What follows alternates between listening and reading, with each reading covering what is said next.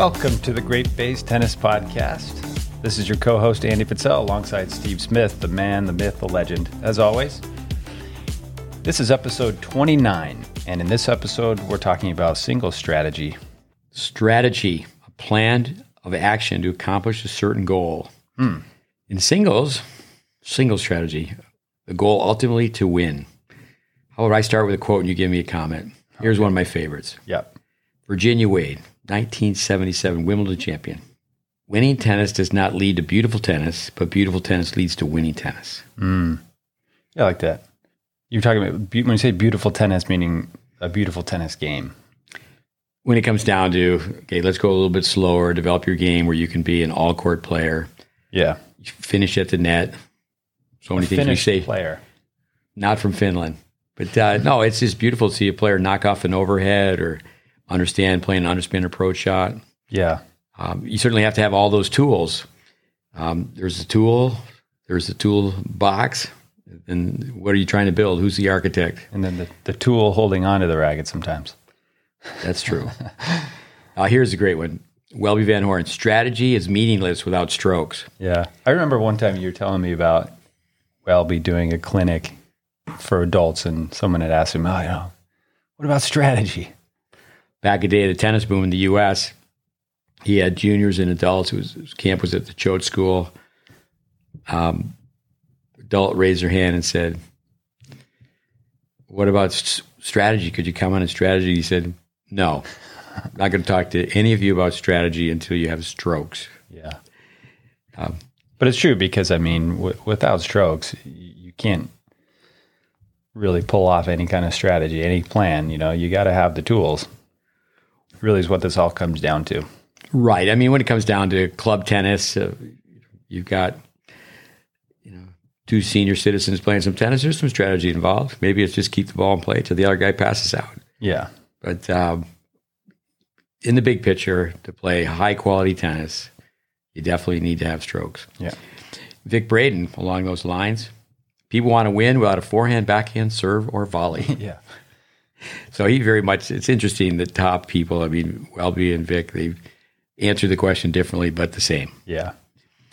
Braden again, there's very little tennis played in tennis. Yeah. I remember a few years back, this is a number of years now, before Vic passed, but we had a group of young high school kids in our junior tennis ambassador program, and we were taking, I think it was the finals or semifinals of a Grand Slam, two great ground stroke players, and we were measuring a couple of different things. One was shots hit, and then the other thing was the speed in between shots. And it was very similar with the men and women. The men were just a little bit higher. It was like 2.2 seconds, and the women was 2.5 on average. And then the other thing was the hits per point. And, as Craig O'Shaughnessy has pointed out more in recent years, but Vic's been saying that for a long, long time, is that there's very little tennis played in tennis. Is it a comedy or a tragedy of unforced errors? With Vic Braden at the Easter Bowl, I mentioned previously, watching matches, and he said, if one player's losing, they just have to mail in the scores because they don't have the options to do anything but play perhaps baseline tennis or looking for the forehand. Yeah. Bill Clark, I haven't seen Bill Clark in a number of years, but he used to coach against a number of kids that Bill coached. He had quite a few juniors doing very well way back when, maybe still. But basic shots win the tournament. The great shots make the highlight reel. Yeah, I like that. I heard that and go, I've got to repeat that over and over again and let that in. Yeah. Here's another Braden one. Quote, for $100,000 a week, Bjorn Borg hits back to the middle and sometimes cross court. Yeah, I always thought it was sometimes cross court and then I thought it was cross court and sometimes down the middle, but either way.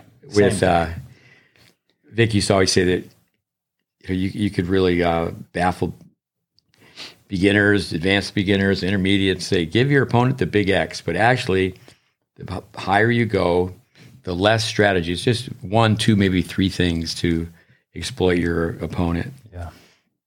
I think of strategy, I think of speed. Speed is a weapon, tools. What's an asset? What's a liability? The late Eugene Scott, the fastest tennis players in the world would not win a schoolyard race. That's why it's so important to play sets. A lot of young players say in the winter months, indoor facilities, they just drill all the time. They don't play sets. Explain that, though. You didn't think in general that tennis players were that fast, or? Well, just emphasizing that, analyze to anticipate that some of the fastest tennis players, they wouldn't win a schoolyard race, meaning that they're going to get a quick start. They're going to read the shot. They're going to be moving, even which has been proven before their opponent hits the ball. Yeah. But as I said earlier, tool chest, I mean, what's the master plan? What are you trying to build? You are building a tennis game. That's where you have to be very careful in the early age groups. Beginning stages of tennis is people will just play one-dimensional tennis. I think, too, just going back, I think strategy. So strategy is your basic overall plan. And then tactics are the things you're going to do to implement or carry out that strategy. So if my overall game plan was, hey, I'm going to run this guy so much that he's going to pass out, then my tactics would be, I'm going to try to hit short angles and make him run, or I'm going to make him bend down low by hitting underspin shots all the time, or I'm going to push him back with high topspin and then drop shot him, right? Those would be my tactics. Right, a series of tactics formulate the overall strategy. Agassi, I'm going to break down their legs. Lendo was very much the same way. Architect, building a game. And usually when it comes to a tennis player, there's a story behind the story. Where did someone learn all the ins and outs of single strategy? I think too many times lessons are just how to hit the ball instead of where, when, why. Go ahead. I was just going to say, I always, you play the position. Like golf was one of my first sports. And, the ego gets involved when you go play golf because you want to rip the drive a lot of times when you don't really need to. It's better just to play the course, play the position, but ego gets involved. And I think the same thing happened in tennis where, like you say, people go for the 10-cent shot from, sorry, let me say that again. They go from the $100 shot from a 10-cent position versus going for the 10-cent shot from the $100 position. But I think oftentimes, we remember that one shot that went in back in 75 before I was born in a tornado, and we remember that. In the tennis world, golf is a 4-letter word. But with golf, there's a drive, there's an approach, okay? There is a target. Put the ball in the cup. Yeah. We need to talk about targets for single strategy. And it's like you got the drive, the approach, the putts, the volley. Typically, the three types of players are baseliner, net rusher, and all court. But you will hear terms like offensive line, baseliner, counterattacker, serve plus one, serve plus forehand. It's amazing, I'd say right now, if you had to say, all right, you got 100 players playing, what percentage would fall into being a baseliner, net rusher, all court player? But without mentioning serve plus one, serve plus forehand, that right now would dominate. Yeah. Whether it's, upcoming junior tennis, like college tennis, pro tennis, that's the predominant style right now. Yeah, I think you could say that's the number one pattern is someone's looking to hit a serve and then a forehand. Vocabulary, to some people, grinder is someone who's just going to work really hard. But another time, people say grinder is just someone who's going to be in the trenches and just stay back at the baseline, and they have nothing but pure defense. But you have to respect. We'll get into talking about how do you beat a certain type player. How do you beat a pusher? Yeah. Number one, you got to beat them at their own game. 2, you come to the net, and 3, you bring them to the net, or a combination of all different. When we talk about that too, is also we just say to respect them. To not. We don't like the word pusher so much, but more, a defensive specialist, or you could say counterpuncher, but a defensive specialist, and you have to respect their. Well, as strategies, I'm going to go right at their strength. I think of Becker and Machir.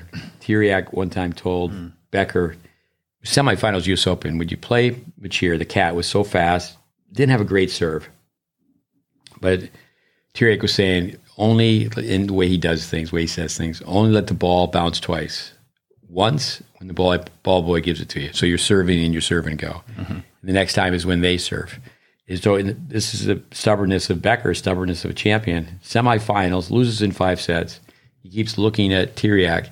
He played back. He goes, no, I can beat him from behind the baseline. I can beat him staying back. Key letters. I just write these on the board. SRRTC. Those departments, the serve and the strategy within the serve, the return, strategy within the return, the rally, transition, the approach, taking the net, going forward, and then closing points out. Mm-hmm. And there's lots of information in all 5 areas. Yeah. I think some key words are these 3. We always say it plus, minus, IP. We talked about Bill Jacobson. Yeah. With statistics, the symbols. Hit the ball strong is a plus. Hit the ball defensively, you could say, it's a minus, but then neutral's an IP. But then you have to think, wait a minute. IP's in play. In play. Thanks. But when it comes down to playing defensively, you can hit high and heavy. You can hit the ball a ton, but it's a defensive shot. It's like Agassi used to say when you'd hit, it came from Harold Solomon. Bud Collins called it the moon ball. Mm. You arc the ball, you hit the ball up high in the air. Your trajectory is going to make the ball bounce high. And Agassi used to say after that he could go on offense with not only did he have a big offensive forehand, but his backhand, the way he could just drive that up the line. Yeah. When you have kids play a match, hit the ball down the middle in the warm-up, and your opponent is going to take a forehand, take a backhand, they'll sidestep and usually take their stronger shot. Yeah. In the beginning of a match, first of all, you want to keep a lot of balls in, break sweat, make all the little discoveries. But if you throw the ball up high and your opponent backs up, not good. Good for you, but not good. Yeah. Now, you're not playing a great opponent. If you throw the ball up high and they take the ball on the rise, not so bad. Now, in junior tennis, if you throw a ball up high and they come in and play a clean, conventional approach volley, they're coached really well. Contact us and we'll take you out to lunch. I mean, it doesn't really happen very often. No. And it's not a matter of being sensationalistic.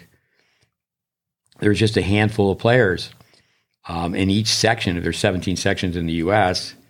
I mean, I asked a player just yesterday who's from Ontario. I said, how many players in your age group from your province, 18 unders, will serve and volley and play singles? Yeah.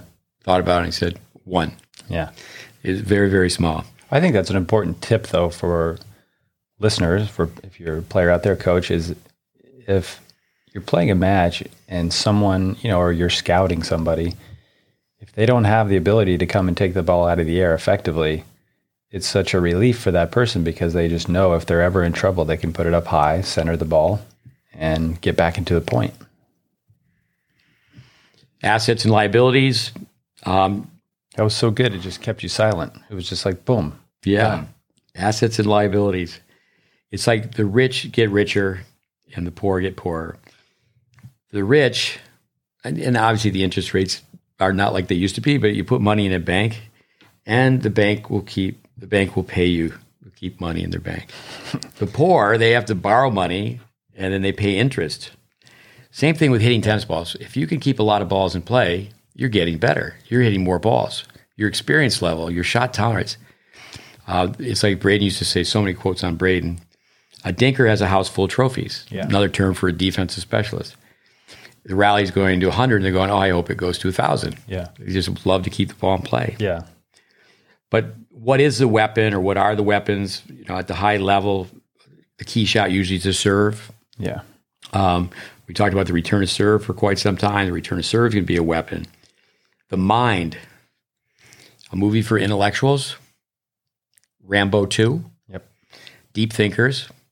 Is the most powerful weapon of them all is the mind. I always thought the mind was the most powerful weapon. Yeah. That's true though. I mean, if you and this is a little tangent, but if somebody has a big serve and you're able to return that serve, neutralize them, that's a huge psychological advantage. You're going to break them down mentally. There's advantages and disadvantages, for example, for a grip.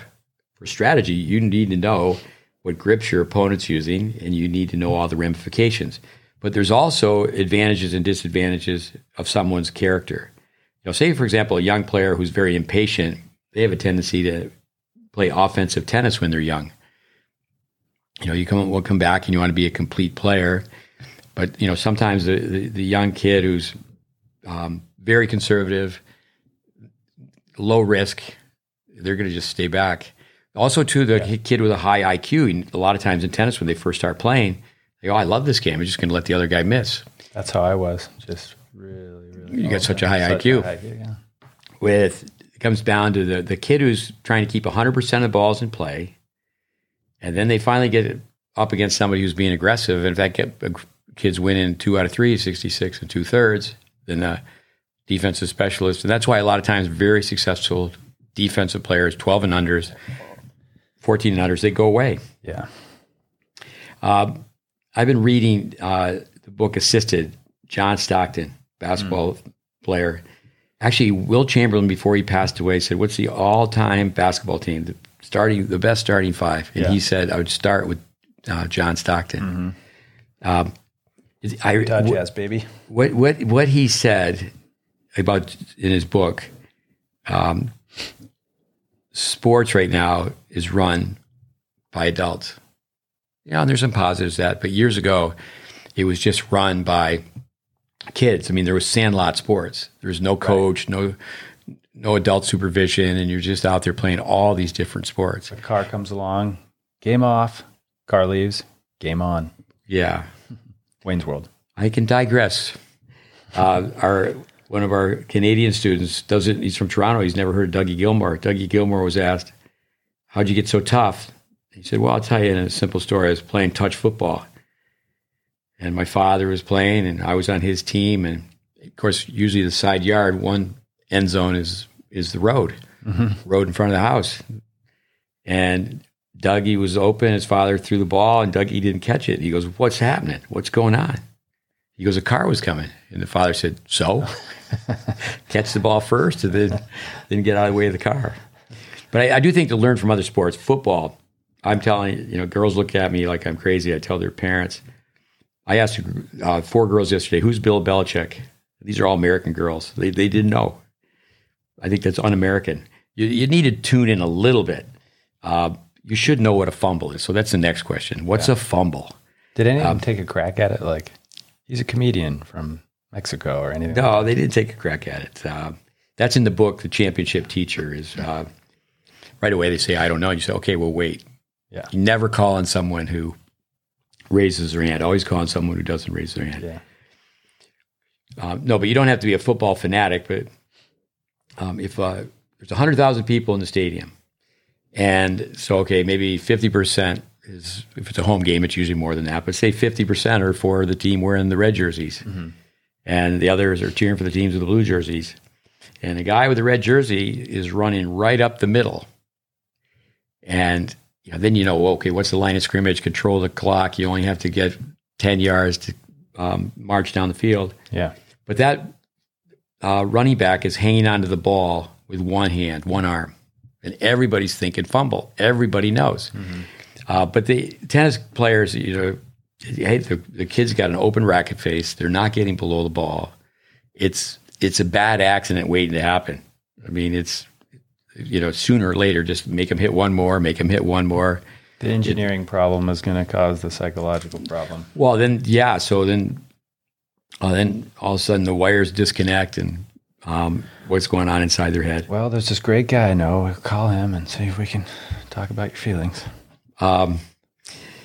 With soccer, I was telling someone earlier just today that when I was a kid, soccer was only played in Boston and St. Louis. It really wasn't played as a sport in the United States. And boy, has it boomed. That was right around the turn of the century, right? Yeah, yeah. Even in Canada, there's more kids playing soccer than there's playing hockey. Yeah. A lot of times it's just a participation sport. Kids play it when they're really young. Yeah. And their parents should just know they got introduced to soccer a little bit. It's not like they were a soccer player. Yeah, my child played travel soccer. But when 22 kids go out and they're playing soccer, only 2 know where to be. Those are the goalies. Yeah. And everything else is a cluster. So, but little kid tennis is very much the same. The strategy, where to stand. Yeah. But I do think understanding other sports. I'll tell you a very quick story, 19 seconds. I have 3 brothers. One of them was on the team older than me. We played for the Syracuse Pee Wee All-Stars, Syracuse Bantam All-Stars. And there was a rule where parents could not coach. But unfortunately, the coach of my brother's team had a heart attack, and he couldn't go to nationals. So my father went, and my father coached the team, and we were in the semifinals of the nationals, and there's 19 seconds left on the clock. And my father had his principles. He was going to play the third line. So 19 seconds to go. They're playing Detroit. Gordie's Howe kids were on the team. Marty and Mark Howe. Mark Howe, arguably is one of the, if not the best American, he's right up there, best American hockey player ever. And maybe you wouldn't get the recognition because he's a defenseman, not so much a goal scorer. Goal scorers get all the glory. 19 seconds left, face off in his own end. And my father put in the third centerman to take the face off. Detroit ties it up, wins in overtime. And my father just said that was his chance for the big time, and he blew it. So I think that's why it's so important to just understand strategy. And it's not just, tennis strategy. It's all strategy. Strategy comes in anything. If you want to build a building. Yeah. It's going to be a plan. Yeah. So the word mistakes are my English mistakes. In football, quarterback throws the ball, fumble, interception, help me out here. Quarterback throws the ball. Yeah. Interception, completion. There's three things that happen. Do you know what they are? It's going to be a quiz. Yeah, a completion, an interception, incompletion, or an incompletion. But they still throw the ball. Yeah. In tennis, if we were just to call it, like say in soccer, it's a turnover. It's a giveaway. So the point was like 2 out of the 3 things is not good. Yeah, but you need to know that. You need to know a little bit about other sports. Yeah. When it comes down to a golfer doesn't want the ball to go in the woods. No. They don't want the ball to go in the water. And as a tennis player, you don't want the ball to go in the net. You don't want the ball to go wide. I think the unforced error, perhaps in some ways, the name's not dramatic enough. I'd like to say, okay, today we're going to call it winners and losers. Yeah. How many losers did you have? I mean, how many times can you miss the same shot? It's like my brother. My family was clueless about tennis, but he would go, "Did you win your game?" I go, "Yeah, I won 12 of them." He's like, "Well, you know what I mean, man." Logic. Make your opponent play. Make your opponent rally. Make your opponent hit a passing shot. So you're coming down, you come in to play an approach shot. Your approach shot, the money shot, the volley's a cash-in shot. Yeah. We had the podcast on tennis math. We had the podcast on statistics. Make your opponent volley. Make your opponent hit a smash, hit an overhead. Mm-hmm. I like to ask kids, are you playing Serena today? Is that Roger you're playing over there? Just throw up a high defensive lob. Let him take gas. Yeah. Coming back to Vic. Vic used to say that all the time. He got that from Kramer. Just get the ball back. Give your opponent one more chance to take gas. Yeah. Well, you say just let your opponent blow it. I do think people try to play TV tennis, play outside themselves. Shepard Mead, author, wrote the book How to Succeed in Business Without Really Trying. Wrote the book How to Succeed in Tennis Without Really Trying. 2 types of strategy. You either stretch your opponent or you spoil your opponent. 14-year-old hotshot. He's got the headband that matches his shoulder bag. The shoulder bag matches his shoes. He's got the Nadal look. At one time, it was yellow and black with the racket. Maybe it still is. So the 14-year-old plays a 50-year-old. Who's Las Vegas betting on?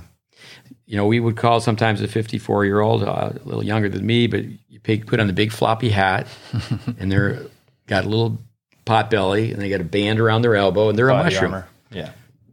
Mushrooms are perfect. Yeah, I was going to say they got the body armor on. They're just a mushroom, and all they can do is push the ball back and hit a lob. Yeah. They're gonna take the role of the spoiler. But what goes on now, those matches don't happen anymore. It's called youth versus veteran matches. I mean, it would be great to have 10 and under players be playing, 60 and over players. Yeah. But it doesn't happen. When I first started playing, 10, 11 years old, we played against the older ladies, doubles. That was fun.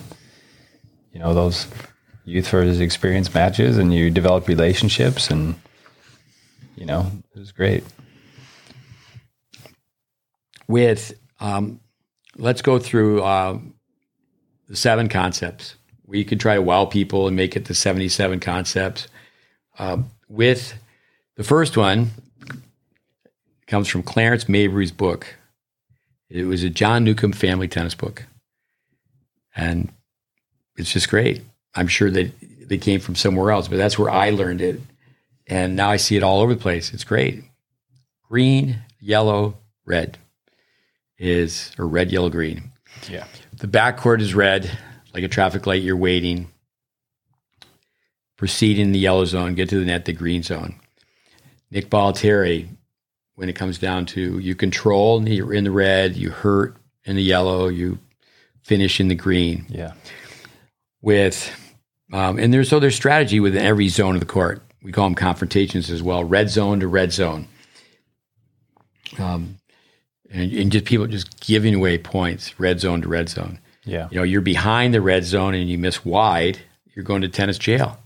I mean, if you're slightly behind the red zone and you miss long, that's a misdemeanor. Well, and I think that's going back to tennis math. If you haven't listened to that episode, recommend you do so. But if people understood the dimensions of the court, where the further they go back, the smaller the angle becomes. And so you need to center the ball more. And then obviously elevate your shot if you want to try to keep it deep. Someone wants to be you're saying missing wide, you just say, hey, gosh, why are you try to aim wide when you have less angle back there? Somebody wants to be a better chess player, they need to start studying chess. Bobby Fischer learns 6 different languages so he could read chess books. Mm-hmm. This comes from Peter Burwash. Within the red zone, you have 3 zones, defensive, neutral, and offensive. Yeah. So you do have all over the court defensive, neutral, offensive situations. But for every foot you move back, you just said it, you need to hit a foot higher over the net. You're in the neutral area. You're right on the baseline, say a racket length behind it, a racket length in front. And then once you're in the offensive area, it's not a matter of just running around your backhand. It's also hitting down the line. If you want to spread the court, but wait until you're in the offensive area. Actually, I think in a lot of ways, it's smart to say, okay, there's 4 areas of the court. Instead of just saying red, yellow, green, is actually add that offensive part of the red zone as a 4th zone. I think one of the things, Steve, is in today's pro game, because of modern rackets and obviously the players are fit, but it's almost like they feel like they can take offense from anywhere on the court. Even if they're well behind the baseline, guys can hit the ball pretty hard and take some offense, if they have balance, if they have some time. But I think for the younger generation, they see those type of things. And like you said, they think they can make those TV shots and do things that they don't quite own. Yeah. Why don't people go to the net? They don't go to the net because they don't go to the net. Roger Federer, if people can't volley, they're not going to go to the net. Why do people go to the net? Vic Braden, to lose at a faster rate. Mm-hmm. People will build their tennis game not only around their strength, but they'll also build their tennis game around their weakness. And many times they're hiding their weakness. If someone has just an atrocious, awful backhand volley, okay, if you don't see the warm-up, you won't see the volley. And you can be at the futures level, and players don't even warm up at the net. Yeah, I've seen that a couple of times. I just go up there to pick up balls and shake hands. There's no reason for me to hit volleys in the warm-up. Mm-hmm. The percentage post, if you go 3.5 feet in from the sideline and 3.5 feet in from the baseline, baseline's 27 feet. So now you put 2, we used to call them safe spots, but then kids thought, they're telling mommy and daddy, they're always telling me to play it safe. So we changed it to the percentage post. Yeah. And, for example, watching board play so now you have 20-foot target. Can you hit the ball down the middle? Agassi, the belly of the ship. Yeah. We mentioned Ty Tucker, hit the fat part of the court. Give yourself a big target. Make less errors. So when you're in the defensive or neutral area of the red zone, you're going to hit between the percentage posts. Yeah. Connected to the percentage posts, we have the percentage line. That comes from reading about Jack Kramer. I had a chance to meet Kramer, but really didn't watch him play, except for on film. And but Vic Braden had the Jack Kramer 4x4 in the corner. Yeah.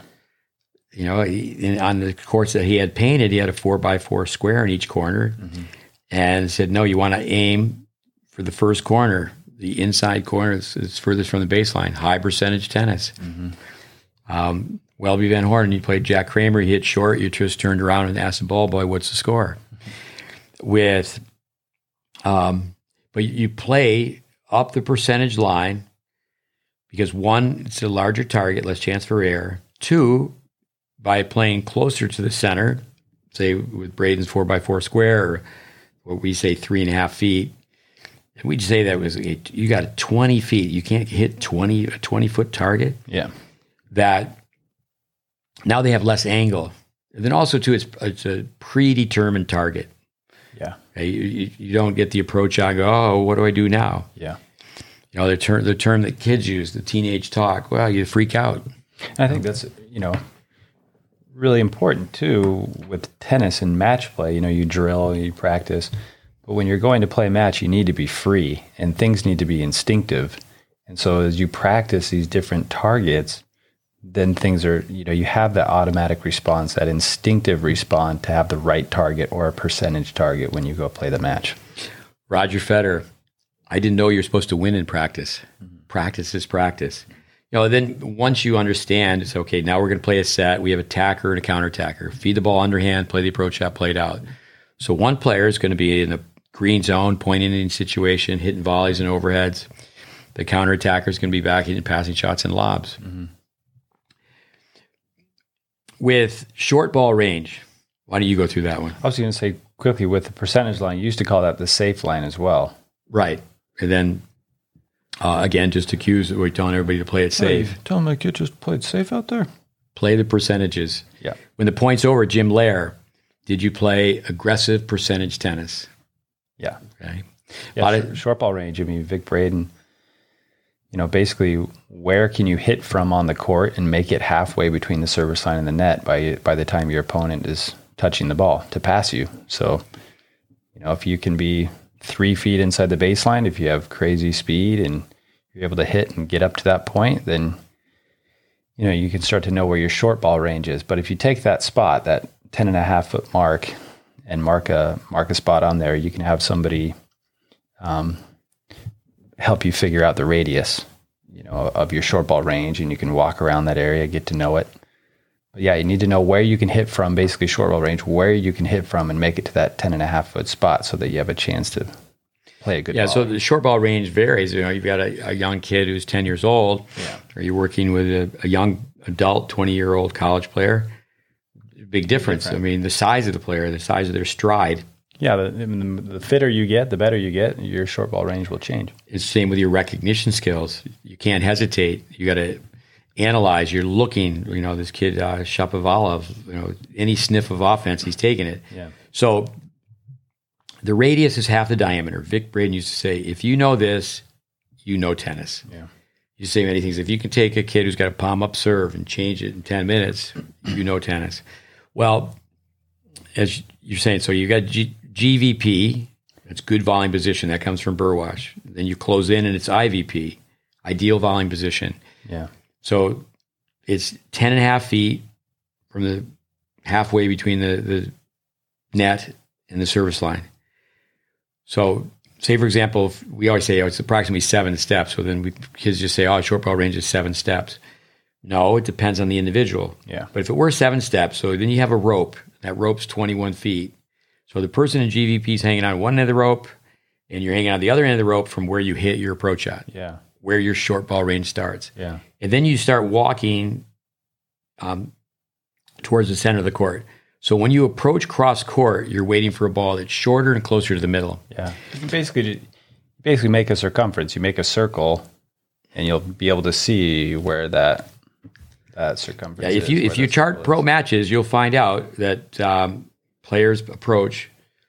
It's a pretty safe bet they're going to approach more cross court than they are down the line. Now, it's more difficult to pass. Braden used to say the ball's coming in crooked, and then they have to hit straight. Yeah. That's the cross court approach shot. If you hit straight to crooked, approach shot comes in straight, it's easier to pass cross court. Yeah. But it's a matter of executing the shot, getting in volume position. So we explained GVP. Hold the line is something from Dennis Vandermeer. Now, we also call these 7 concepts the emotional anchors. When the point's over, stop, post plan, what just happened? And to simplify, to dummy it down, no, just 7 with Tiley, who's with us for a long time, Craig Tiley, he went to Tennis Australia, and I think it was very good. He had 10 when he first came out with those videos. He had serve, return, he had combination, 2-shot combination, and that's fine. There should be 10 is no problem. I think in those videos as well, he still used the terms, safe spot and safe lines. Yeah, but Dennis Vandermeer, we say hold the line. You take the ball back where it comes from. Pete Sampras was great at that. Mm-hmm. Ball's below the level of the net. He doesn't try to hit the drop volley. He doesn't try to hit the sharp angle. He takes the ball right back where it comes from. He doesn't make his opponent move. Yeah. And then the next ball comes up high. Okay? He understands 130 degrees volume potential. He understands 2 out of 3 turns to 4 out of 6, 8 out of 12. Well, also in some senses, it's hitting back behind the player, behind your opponent. And so a lot of times they already start running into the open court, and then you go back behind them, and a lot of times it ends up being a winner anyway. Many times what happens is young players see it all the time. And again, their parents mean really well, but I think the parents said, well, why are you just hitting up the middle? Because I want to win. It's like the football team, run the ball up the middle. Nothing fancy, basics wins, Bill Clark. Yeah. So the point's over, you play it post-plan, you pre-plan. Again, just emotional anchors. Now, with that... Let me ask you, with post-planning, what kind of things would you ask yourself after a point, that term? Well, I think you can go into a match with tendencies. They're going to have a tendency to go cross-court on the backhand side, they get open racket face. If you read Pete Sampras' book, his autobiography, the late Ken Flack, Pete was much younger at the time, and Ken, the double specialist, was saying, what is your strategy? What are you going to do? What are you going to do? Obviously, there's a lot of intensity, perhaps nervousness, the upcoming match, and young Sampras said, I don't know yet. I won't know till I get out there. You got to figure it out. Yeah. So you have to be able to adapt. You have to be able to adjust. Yeah. So that's where every match is a story unto itself. Just you could break that down even the point. Yeah. I mean, do you know what just happened, and is it going to happen again? I think what happens is kids get so emotional. It's gasoline on the fire. They make a mistake. They don't even know what the mistake was. Right. They just know the score. Yeah. And that means you get someone who's not cool as a cucumber. They know they missed a shot, but not why. From a technical aspect, and a lot of times from a positioning or a tactical play as well. Well, I think the same thing with passing shots. If someone comes to the net, again, make them volley. Yeah. Many times on a passing shot, they approach cross-court, pass cross-court. You're not changing the direction of the ball. There's not that reflective angle. Take the ball back where it came from. Make them volley. Many times players have too open a racket face, and they're going to finesse the volley. And you're going to pass on the second ball. Yeah. Especially if you can make the ball dip. I mean, if you can hit with topspin, and especially if they're calculating on the volley more, then it's going to be even double. Again, I have a hockey background. All these sharp shooters, where do most goals score? Between the goalie's legs, up the middle. So you have the 5 holes, you have the corners. And I think hockey players that helped out Borg. He was so good with passing shots, but he grew up as a hockey player as well. Years and years ago, Phil Esposito set records for scoring goals. In Boston, they had the bumper sticker, Jesus saves and Espo scores on the rebound, and make the person volley. With Pancho Seguro, Vic Braden told the story all the time, is that he's playing Gonzalez. Gonzalez had a strong continental grip, finesse the forehand volley. Yeah. And Seguro's tossing the ball over the corner. He was a tactician. He helped Jimmy Connors out so much. So he's running over. He's just taking the ball. And he's tossing the corner, and he runs over, and he rips it cross court, and then he just starts running forward. And Vic said, what are you doing? Vic ran the tour for many years for Jack Kramer. And he said, Gordo, I think. I'm playing Gordo tomorrow, whatever the nickname was they had for Gonzalez. And he goes, he's going to hit a big serve. He's going to volley over here. I'm going to rip it cross court, run right here. And, why Vic told the story is that, Gonzalez at one point is pretty hard to beat, but he beat him in the next match. Yeah.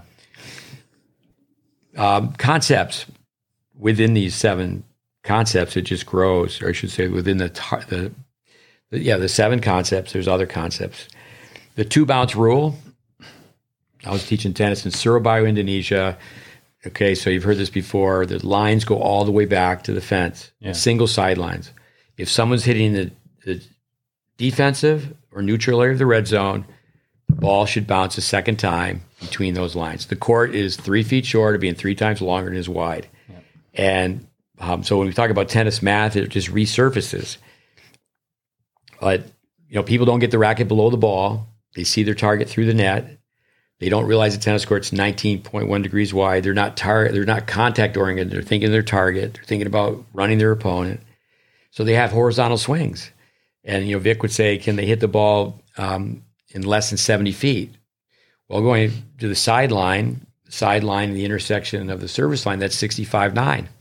So where are you going to approach? You're going to approach to the side most often where they cannot hit sufficient topspin. Yeah.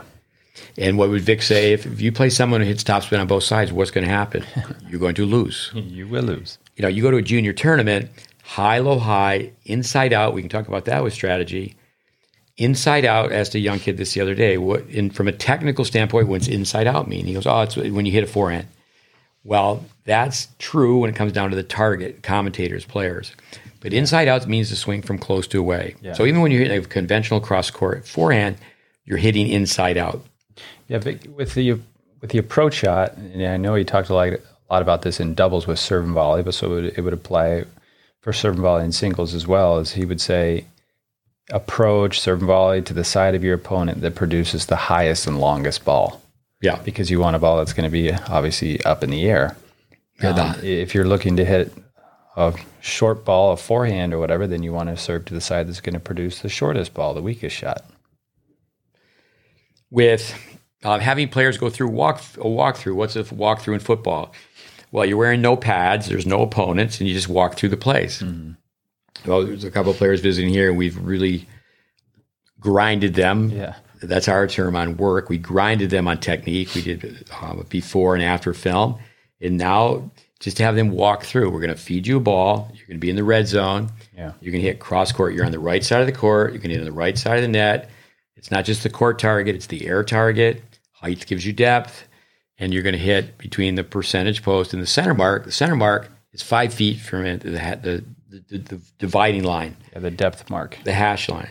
Yeah. Braden asked Billie Jean King, if you could hit every shot 5 feet right here smack in the middle from the baseline, what would happen? She thought about it for a minute. She said, you'd never lose. Yeah. The KID method, KID, keep it deep. What's better, the topspin backhand or the underspin backhand? Steffi Graf, she had a great underspin backhand. It depends on which shot lands deeper. Depth is crucial. Yeah. You mentioned Craig O'Shaughnessy. He's done a lot of work with educating people about stats. That's where errors really come from, is that, people are hitting deep. That's where you watch the pros hit up the middle, but the difference is they're hitting deep up the middle. They're not hitting short up the middle. I mean, I know the numbers are there that, it's 60-something% of points end in errors, but there's unforced errors and forced errors. And I think at the high levels of the game, the forcing errors are even more prevalent, but a lot of that is so subjective as well. What's forced and what's unforced, but in the end, errors. Braden, when it comes down to you're throwing up a grenade and running underneath it, that's not just for having a patty cake serve. That's hitting short ground strokes. Yeah. That's hitting short anything. Yeah. This doesn't come from Lendl, but it's a coach we worked with who came up with it, studied Lendl. He's passed away now, but not Lendl, but the person. Yeah. So in the middle of the baseline, A and A, just slightly off center, B and B, and then in the corners, C and C. Yeah. And defensive equals A and A, neutral equals A and B. Mm-hmm. And when you get in the offensive area, then you can go up the line to C. You can run around your backhand, hit a forehand. Yeah. With WWW, spread the court a little more. It's not World Wide Web. It's weak, weaker, weakest. Yeah. And that's where you want to be able to close in and finish. And that's where kids end up playing low percentage tennis because they're letting the ball bounce when they shouldn't. I told a story the other day to a young player. I used to play tennis with Wayne Sabin. He was close to 70. I was close to 20. He won the Wimbledon plate. They used to have a consolation tournament at Wimbledon. Right. He was a great tennis player. Yeah. And I remember one time playing doubles with him, and I let a ball bounce. And I thought I would heard a lot of profanity in my life, but he let me know right there on the spot. Yeah. Time and pressure, space. Yeah. You're giving your opponent more time when you let the ball bounce. You have to be ready for the ball in the air first. It has to be up high to go over the net. Yeah. If you're watching pro tennis, the players, they don't lob that often because the players are so good with the overhead. But yeah, we talked about like a Connors, a Hewitt. You got to have a great lob. Yeah. With so you can be on the other end of it. So they're about to hit the overhead because they made you hit weaker, now weakest. Yeah. When you watch really great tennis players, they can just come up and just tap the ball. You think of how and Ash made changes against Connors in 75. He didn't play his game. It's the only time he beat Connors. I think they played 7 times.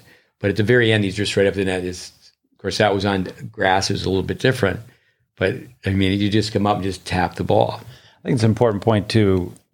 Like, I hear this often here outside when the kids are training, that, they'll be playing points and one player, hit the ball deep, they get a short ball, play the approach shot, they come into the net, and then maybe they end up missing on a point-ending situation, overhead or a volley. Maybe they just miss, and then so the other player wins, and they're going like, yeah, or they're feeling good about that, and you're going, no. You didn't win that point, The other person was at the net, ready to finish the point. It's like you hit short. So one thing winning can be confusing that way. You really have to, tennis is a microcosm of life. You really have to say, okay, let me sit back and see what's happening here. Like, say, years ago in Florida, I mean, I could just go down to Miami and you think, okay, there's Flamingo Park, and you go up to Hollywood and there's David Park, and you go to Fort Lauderdale and there's Holiday Park. And in Boca Raton, there's a place called Memorial Park. So anyway, each city had municipal courts. And you show up, 20 people can beat you 20 different ways. But, like say some of the kids, we have practice with each other. It's a little bit unfortunate because, they're not changing the direction of the ball from the baseline. They're not seeing anything and everything. And I think that's one thing that's sad in Florida is that tennis is an amenity. Now, we have our own small little place, but tennis is an amenity to golf. And how it works is, okay, we're going to build a golf course. Yeah. Then what we're going to do is we're going to sell big houses and we're going to sell townhouses. Maybe we'll even have a few apartments. And now they have, 6, 8 courts. Yeah. And there's going to be a tennis teaching professional, which is great, that they can make a living on those courts. So it's kind of like people that have their own court. Typically, people have their own court. They don't play that well. And why don't they play very well is they play with the same people. The more people you can play, the better. This also comes from Braden, 4-week positions. You need to know those. You need to recognize those, and then you go forward. So you have your opponent legs crossed in one corner, the forehand corner, legs crossed in the backhand corner. Ball's low or the ball's high. Yeah. And they're not going to have a kinetic chain. They're not going to be able to juice it. They're not going to be able to hit it. Yeah. And you recognize the net you come in. It's just like a boxer. You don't hit someone once and go, did that hurt? It's like boom, boom, boom. If you get 3 in, you're going to win the fight. Yeah. But you're looking to put combinations together. We can talk about the red light, the yellow light, but just the green light point where you're ahead by 2 or more. Mm-hmm. Yellow where it's even, red where you're down. But with green light, you just think of a 12-year-old. Okay, no one will even know. Yeah. No one will know. You're up 40 love. And I once asked a college player, what should you do? And the college players say, no, should you take that risk when you're up 40 love or just play the way that you got to be up 40 love? And that could be an argument. And he said, no, I'm going to play the way I played to get up 40 love, win the game. Mm-hmm. And I said, well, that's why you were playing number 6, is you've got to be more offensive minded. So with you're up by 2, 12 and under tennis, because the kids have all these technical problems. Typically, a right-handed player serving the deuce court, they're going to hit their serve to the forehand. Mm-hmm. Why? Is they open up. Body's the leader. Body's going left. Ball goes in that direction. And it's a second serve, and you're letting the kid on the other side tag a forehand. Mm-hmm. And then they don't even know. they have to be able to go back and can they hit their serve to the body or the tee? Can they place their serve? Yeah. And obviously those things can change just depending on who you're playing, you know. If, like the line from Vic, serve to the side that gives you the highest and longest ball. I mean, there's always going to be exceptions to the rule, you know, or to a basic play. It's like, okay, this guy has a really crummy forehand. I'm going to serve to his crummy forehand because I know I'm going to either win the point outright or get an easy response. Today we're doing a point where someone shared this with me. You play a point, and as soon as the point's over, you quickly put another ball in play. Now we do that in doubles, but to do that in singles. So the player who wins, they both have to have a ball in their pocket. Player wins, feeds the ball in. So they play 2 points quickly. With when it comes down to the points over, freeze, stop. What position you're in? Yeah, you just won the point, but you're 13, your opponent's 13. 5 years from now, if these are your instincts, this is how you're wired. Yeah. But you know, you could drive a big tractor trailer to the open court because you went the wrong way, but you won the point. Yeah. So over and over again, winning's not confusing, it's totally confusing. It's just like little kids soccer. But again, it's like, and the parents mean really well. Sometimes they're chewing their fingernails, they're climbing up the fence, and it's, again, repeating myself, Jose Garris, 12 and unders, someone has to win. And it's like, and it's not a matter, oh, you're being so negative. No, I'm just being honest. And it sounds negative because they haven't heard any honesty. Yeah. Just phrases, first strike tennis you've heard, kill or be killed. Yeah. You're only as good as your second serve. With veterans, we talked about the youth versus veteran match. I think of this as a great story. Rosetsky, top 10, U.S. Open finalist, more than once. I think he was in the U.S. Open final twice. I know he lost to Rafter. He was living in London. Edberg, who's retired. They're both living in London. Rosetsky's the Canadian who played for the Brits. Yeah. And Rosetsky got himself in a little trouble at the U.S. Open one year. He said Pete Sampras was a step too close or a step too slow, and then he had to play him, I think, in the quarters, and he took it on the chin. Yeah. But what Rosetsky shared with the public, I live in London, I played with Edberg, I just play him one set at a time, and I've never taken a set from him. Yeah. With some fun things I put down here. Marty Fish. I once saw Marty play Sampras in an exhibition, and it was very heated. It was very competitive. It was not your typical, there was no hitting and giggling. And Fish said afterwards to the crowd, I've played Pete in practice. I've played him in official matches, and I've played him in exhibitions, and I have never beaten him. And Sampras was several years retired. I think that was a little before Marty really got in shape. He lost a lot of weight and was top 10 in the world. Yeah. I one time saw Gerolaitis. He lost in a Bill Reardon tournament. I was out at a place called Boca West, but that evening I was at the Boca Hotel, that night I should say, and Gerolaitis lost early.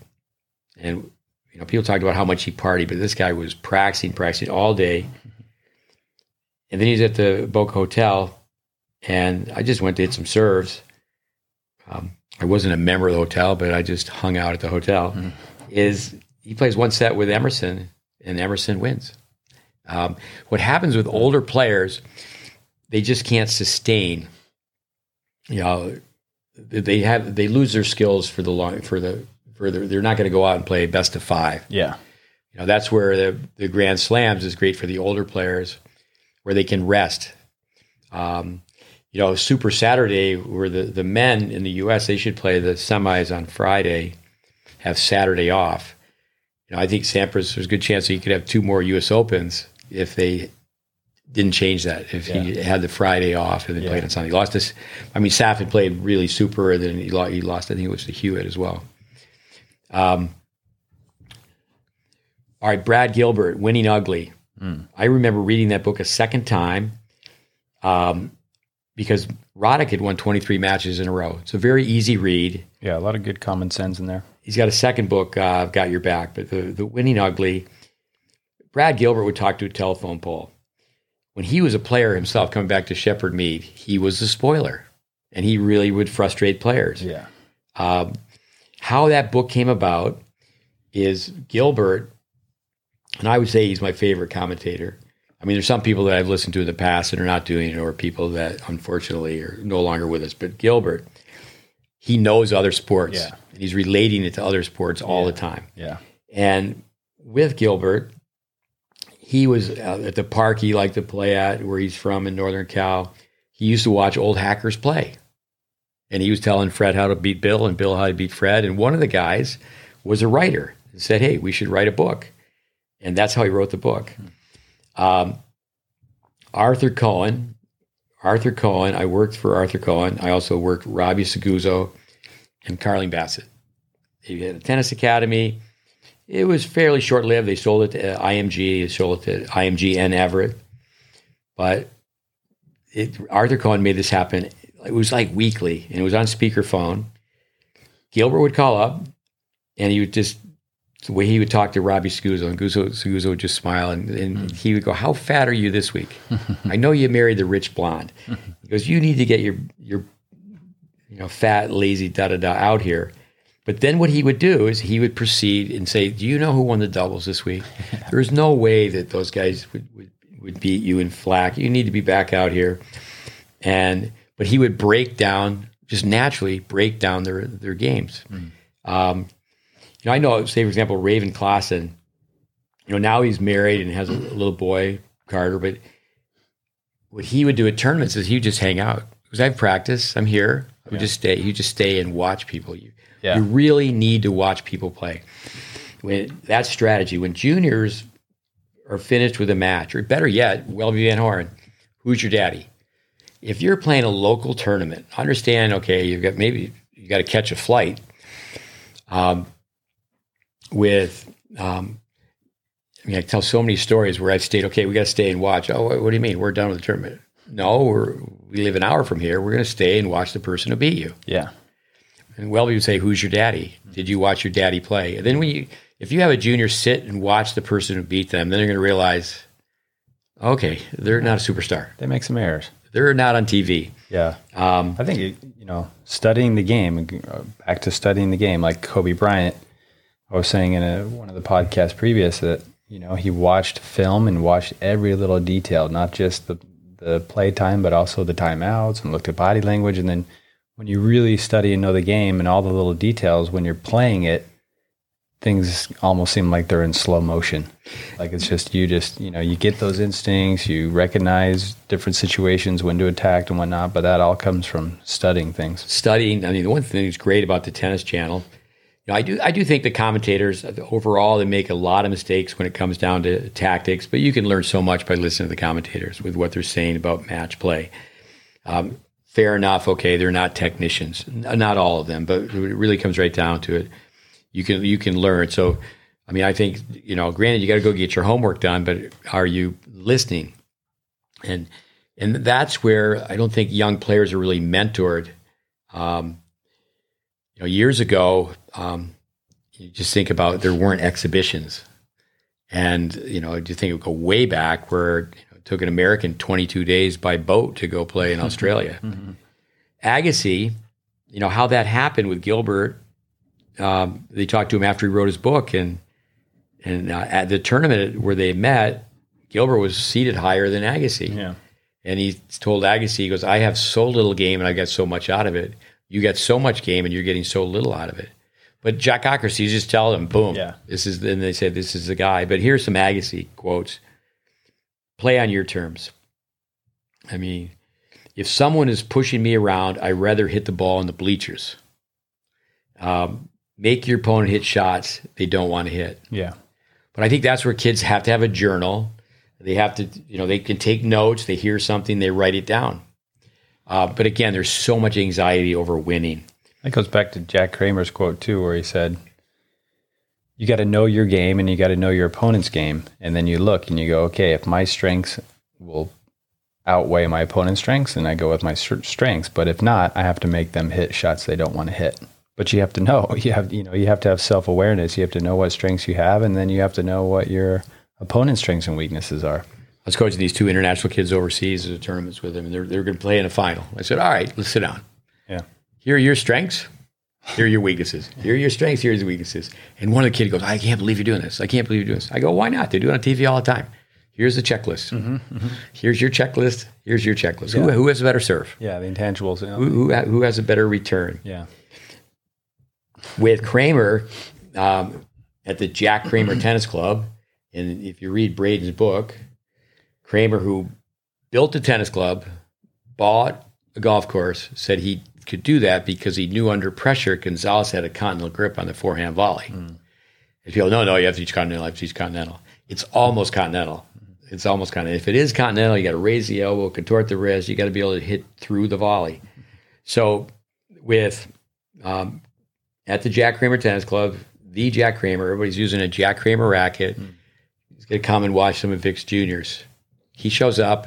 He watches for 5 minutes and goes, hey, I'll tell you what, I'll come back in a month. None of you kids are consistent. I don't want to watch you play. You can't even keep the ball in play. And that's so powerful to have someone like that, say that to you. Yeah.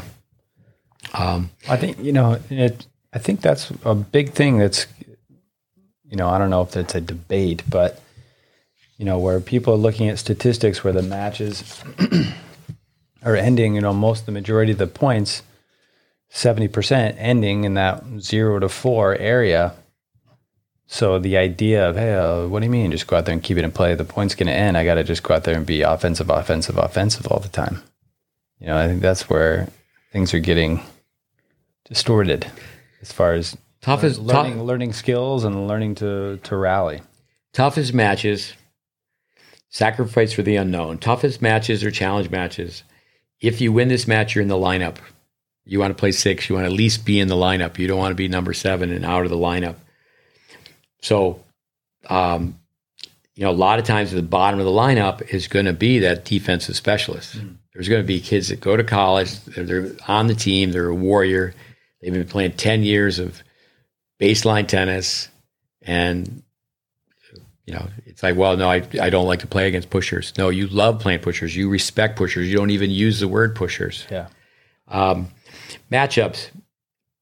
A beats B, B beats C, but C beats A. So it's not like, okay, matchups. Well, no, the number 1 player may really struggle on a college tennis team beating the number 4 player. Bill Tilden, 1-word answers. What beats baseline? Net. Bill Tilden, Match Play and Spin to the Ball. It's a book that people should read. What beats baseline net? What beats net is topspin. So how are you going to be a great player? Is you got to do it all. Nadal, what's the strategy to beat Nadal? Nadal goes, that's easy. Never miss and be super aggressive. Yeah.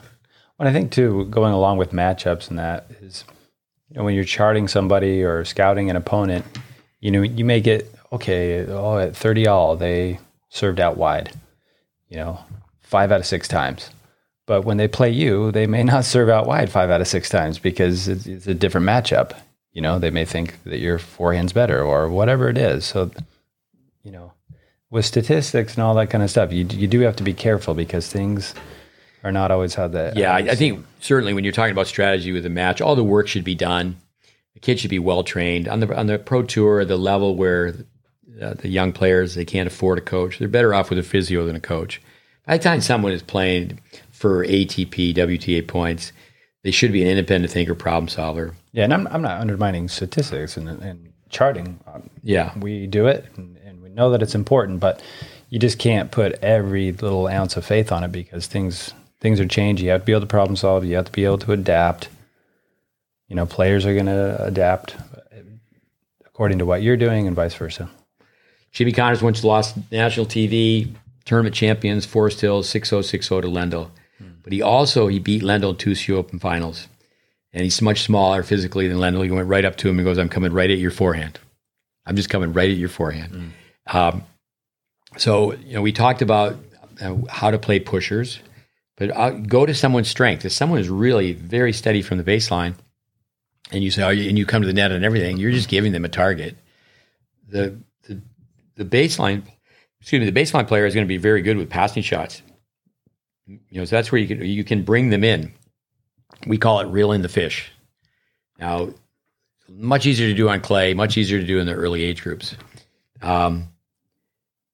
Recently, he won the Orange Bowl. Hugo Gaston, he became a public figure by playing, very well on the ATP tour. So I had some players, 14 and unders, were at Tennis Europe tournaments, and Hugo 3 different weeks. He shows up and he's 12, and I kept telling the guys, this guy is so good because he was so cool. I mean, that's the strategy, the mental part of the game but bringing the player in. So player doesn't like to come to the net. You don't want to, out of a whim, okay, I'm hitting a drop shot. Arthur Ashe used to say that that's a sign that someone is copying out. It's a mini tank. They just all of a sudden hit a drop shot. They're in the ground stroke exchange. But a drop shot, we call it an invitation shot. It's bringing the fish in. A fish doesn't like to be out of water. So someone who doesn't like to be at the net, it's much easier to do at the lower levels, but you hit high and deep. So say, for example, you go high cross court, they go way back, and then you're going to come in. You want to be hitting from 3/4 court. You don't want to be back in the red zone deep and hitting an invitation shot. Yeah. So you're not trying to hit an outright winner, but when they come in, the ball is going to be below the level net, and they're going to be stretched out, and then you can pass them, lob them. You want to practice all those different situations. Yeah. Bangers, how do you play a banger? Typically, people bang against a banger. It's just a slugfest. It's just human nature. If they hit hard, I'll hit hard. Yeah. And say, okay, I've got to make sure that I can counter their speed with spin. And, they're just back playing offensive tennis from the baseline. So, you don't want to let them play that way the whole time. So, well, they miss. Because a lot of times what will happen, they'll win the first. You just let them hit. You let the banger bang, and you win the first set because they just miss. Yeah. But they find their range. They play the same way all 3 sets, but then you end up losing because you're just hoping they miss. You don't want to ever get to the point where you're just hoping that people miss. You got to get people. You got to force people to miss. We always say, don't play on a hope, a wish, and a prayer. Yeah. Play on your terms. It's better to have the match on your racket than say, okay, I'm just counting on them to miss. That's nervous tennis. So what you're saying is playing somebody who's, really offensive, if you just try to bang with the banger, physics, you get half your opponent's speed plus 1.5 times your own speed. So as things go faster, and then it just gets out of control and misses. So you've got to be able to mix things up with. Well, you got to be able to use the ground reaction force. You got to keep that your own head still. Don't let say it's a forehand. Don't let your shoulder pull out. The greater the incoming speed, the better balance you need to be in. I mean, you cannot be shifting your head, pulling open. What I'm saying is you've got to be able to change the speed a little bit. You've got to be able to hit spin. Yeah, change things up. You think of the 3 physical characteristics: speed, spin, trajectory. Most kids, they're just hitting the same ball. They're not saying, okay, I'm gonna arc a ball. Like I said with Agassi, hitting the moon ball. Yeah. Ball gets above their shoulder, then now he's inside the baseline. Yeah. Tagging the ball. Just like people blasting, the blast plays the blaster. It's amazing to me when one kid hits slice. You have so many kids hitting two-handed. They're a little bit out of position. Their legs are crossed. They float a slice. They hit a weak shot. Yeah. You'd say a minus. And then the opponent slices back. I go, what are you doing? Yeah. But, it's a sucker pitch a lot of times because, that's what coming back to knowing baseball. It's a sucker pitch. They throw the changeup. They throw it slow. And then the person's ahead of it. Baseball, they hit a foul ball. Yeah. But in tennis, if you all of a sudden just float a ball, the banger is going to bang it out because even when you have a very efficient swing, the angle of the racket face is closed, vertical, and open. And that's a great way to get a free point. But many times people are just so nervous. All you got to do is watch them in between points and go, really? I mean, come on, have a little bit of a poker face. Yeah. That's some cool. Let's talk about playing lefties. Why don't you say a few things about playing lefties? Well, the first thing is obviously the return. It's trying to take away their favorite serve, which is usually to the backhand side. So whether it's the deuce court or the adze court, you could cheat a little bit and take that away from them and just say, hey, if you're going to beat me, you're going to beat me hitting a serve that you don't like, number one. And then, we use the Nadal-Federer example quite often where Federer was running around his backhand and then hitting into Nadal's forehand, which was not the best pattern to get into. But obviously each player is different, but if you can get your forehand going against an opponent's backhand, that would be the pattern you want to get into.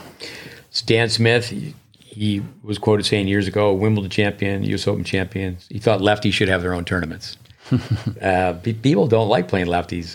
The US Open was won on the men's side. Lefties like playing lefties, right? True. Lefties are lefty. So the US Open was won 10 years in a row. It's a great trivia question. It was 10 years in a row by 4 different lefties, Arantes, Vilas, Connors, and McEnroe. Steve Denton, who came through us for some tennis information years ago, great player. He's the coach at Texas A&M. He loves to recruit lefties. Lefties are going to have the tendency to try to hit slice serves all the time wide in the ad court. Yeah. As you said, you got to stand in opposite positions. It's amazing how many lefties, they have very good forehands. And one reason they have very good forehands is they've played so many years of tennis where the person on the other side doesn't even know they're lefty. I hit to the backhand. Yeah. It's amazing when you ask someone after a match, did you know you were playing lefty? And the kid goes, I knew there was something weird about his game. It's not that complicated. But the same thing is, that's where you want to scout. Pancho Segura used to say that. Don't scout too long. Don't watch too long. You're sitting in the hot sun. And also, too, if you're watching someone who's playing really well, you start going, well, this guy's really good. Yeah. Just watch enough. And, the pros, they don't really watch. I mean, they report that they will watch on TV, but they have their coach go. At the lower levels, you can get on YouTube. I've helped a couple different students of mine that had opportunities to be at least interviewed to coach people that are playing on the tour. And it's very easy to get 100 points and even say, well, let's see how they, do some homework. Yeah. Do a report, how they play on grass, how they play on clay, how they play on hard. Yeah. How about the big forehand? Is that such a thing? There's a big forehand? I'd say go to the strength. Go to the strength. I was talking to Tennis Sanger one time, and he had a winning record over Stevie Johnson. Stevie Johnson slicing the ball, he's going to toss it in backhand. And I just asked Sangren, I said, how are you going to play him? He goes, I'm going to go 2 to the forehand, 1 to the backhand. Yeah. And it was to get in the Australian Open. Stevie Johnson just forgot to sign up. He was good enough to get in, but he didn't sign up. So there was a qualifier here in the States, exchanging wild cards. And Sangren lost that match, but what happened was it got into the 4th set. Johnson was getting good enough to get the ball back, and Sangren didn't volley well enough. But a big forehand, you go, just like Connors to Lendl, I'm going right at it. Well, I think the thing is these days people are looking for that pattern where they run around the backhand and go inside out or inside in with a forehand. It's where I've seen a lot of the players struggle with the forehand moving to the right for a right-hander, right? So that's exactly what you were talking about with Sangren, is like, I'm just going to play it over there where they're not used to moving in that direction so much. They're always looking to move to the left, a right-hander, to hit their forehand, running around the backhand. So that's the play a lot of times, is just to take him out. Young guy played at Vanderbilt. A guy younger played at Vanderbilt, Austin Gonzalez. And my son was at Kalamazoo. He pulls a muscle, and he really did pull a muscle. It wasn't one of these cop-outs where he wasn't going to play the back draw, because that summer he went to college, which I thought was a smart thing, the coach having to get used to be on campus, and he hadn't played that much. But he was playing Jack Sock in the 16s. I didn't say one word, but there's actually an article on Colette Lewis's website, Zoo Tennis, because Gonzalez Austin thanked Connor for coaching him. And he beat Sock. And I said, just hit right to his forehand. Because he doesn't want to move to his right. Yeah. Now, so you're playing somebody, say, for example, someone's really strong, elbows in, continental grip, racket faces open on the forehand side. You're playing somebody who doesn't take the ball out of the air and go high to their forehand. The ball's going to bounce above their shoulder. Mm-hmm. So, again, playing on your terms, but you don't want to say, well, I can't hit to their forehand. Yeah. Just go right at it. But it's a matter of, the whole thing, getting the ball out of their strike zone. The hitting zone, the string's tracking out towards the target, becomes shorter when the ball's out of the strike zone. Mm-hmm. It's interesting to go with pros, past and present. I think of, Jimmy Connors coached Andy Roddick, and you got to love Roddick. He was a great fighter. I mean, if you like little sarcasm, people say best interview in tennis. Yeah, definitely. With, who wins? I think, I'd have to go with Jimmy because Jimmy's return to serve was so good. Comes back to the checklist. You don't know, but it's just fun. You say, hey, how would the players match up against one another? And I think what happens, Joe Public, is I don't think there's enough respect for players from the past. Yeah. This is something from Vic Braden. So funny, and he's talking about single strategy. Borg versus Connors. And tennis boomed in the 70s. And, Mary Carrillo said about Connors, he might not be the best player of all time, but he's the most important player of all time. Now, some people might cringe to hear that, but, tennis was so popular in the U.S., and he was like the Muhammad Ali of tennis. But he had a slight reset on the forehand side, and his grip was underneath, so the racket face was closed. So, Jimmy knew his forehand was suspect, or Jimmy knew his forehand was weak. So it goes like this. Jimmy knows. Bjorn knows. Jimmy knows. Bjorn knows that Jimmy knows. Jimmy knows that Bjorn knows that Jimmy knows that Bjorn knows. Everybody knows. So if some young kid has a weakness, I heard John Lofty-Diaga say this many times, long time, but he was trained just a little bit when he was a kid. He went on, made some money playing doubles. I think he was the semifinals many times in the Grand Slams. Then he's in the Fed Cup, the Davis Cup coach in South Africa. And on the pro circuit, if you have a weakness, they will find it. Yeah. But they have the skill level to place the ball. Yep. It's like hitting the ball too hard. That's a mistake. People try to hit the ball too hard. They think the pros are doing that. They think the pros are hitting the ball low over the net. And then it's been proven, it's been measured that many times the challenger level players are hitting the ball with more speed than the players on the main tour. Yeah. And that's why they're not on the main tour. Here's Roddick again, Andy Roddick. He's playing Davis Cup match. He has one of the best serves, arguably, if not the best serve at one time. But, right up there. He's known for his serve. He plays 5 sets for the U.S. on a California hard court. Doesn't serve volley one time. So he didn't do that when he was younger. Yeah. But he's so honest when you hear him, talk about his game. Yeah. Patrick McEnroe. This was for the world to hear. Patrick's on the bench. It was another Davis Cup match. He told Roddick, why don't you serve and volley? Go in behind your serve. So he does, and he loses a point. And it's courtside microphone. And he just tells Patrick, that was stupid. And here's something for college coaches. When you're coaching from the bench, strategy, okay, I would advise people, just make it a suggestion. Don't make it imperative. Don't make it a direct, when it comes to your advice, you have to do this. Just make it, because, strategy is just not that black and white. Say, okay, this is the plan. Yeah. It's never, it's not that it's totally a gray area, but. Yes, but, on the women's side where they allow coaching, I've experienced that a few times. And a lot of times the coach will go in and just say way too much. Yeah. You got to get them to loosen up. Yeah. And sometimes it's just, hey, to go in there and give a little encouragement. But I've seen it backfire where, they try to go through way too many things and it's just like, boom. I spent a lot of time coaching Robert Steckley, Istvan Toth, great guy, Hungarian who grew up or spent a lot of time in Toronto. And you can get on YouTube and listen to Steckley. He's done a lot of coaching on the tour, especially on the women's side. Yeah. But you got to loosen them up, keep it simple. Your heart rate will go up if you frown. Your heart rate will go down if you smile. Tiebreaker test. When we go out and we feed 6 basic shots: cross-court forehand, cross-court backhand, alternate approach shot.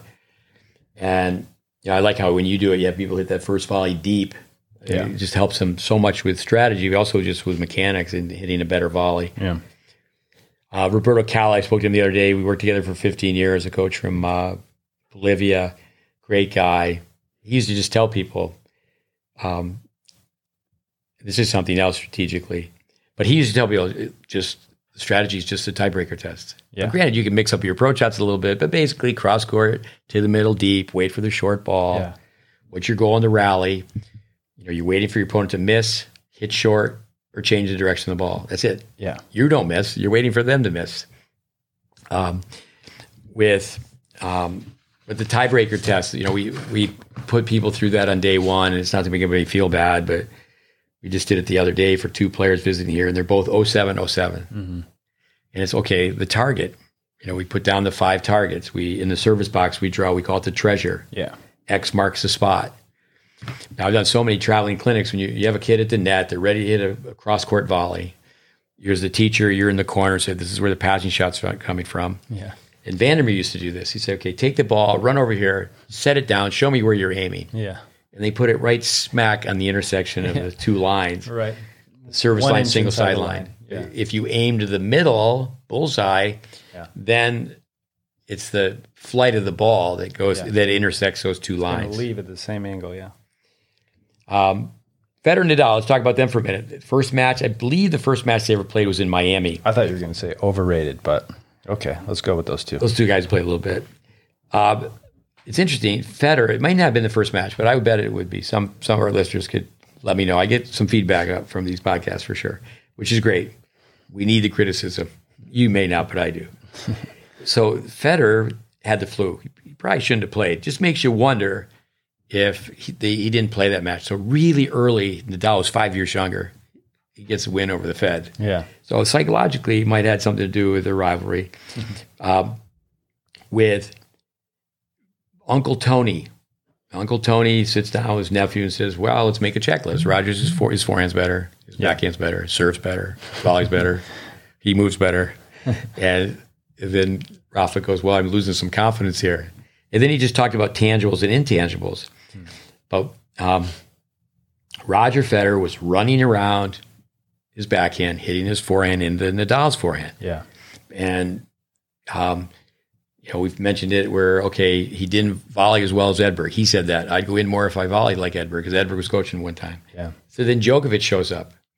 It took him to start using analytics in 2017. He played so well. He said it was the best 20 minutes of his tennis career, the 20 minutes of the Australian Open to beat Nadal.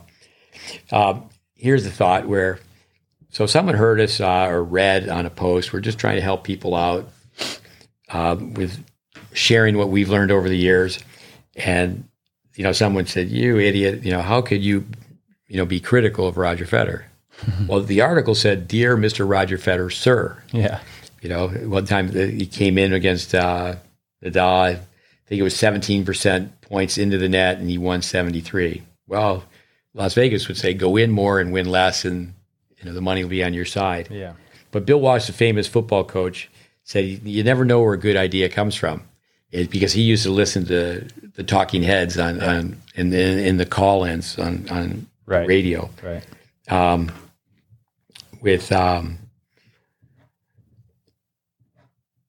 Let's go. What else you got? You want to share with the listeners on strategy? Well, I've got a few questions that were sent in. Let's just go through a few things before we get there.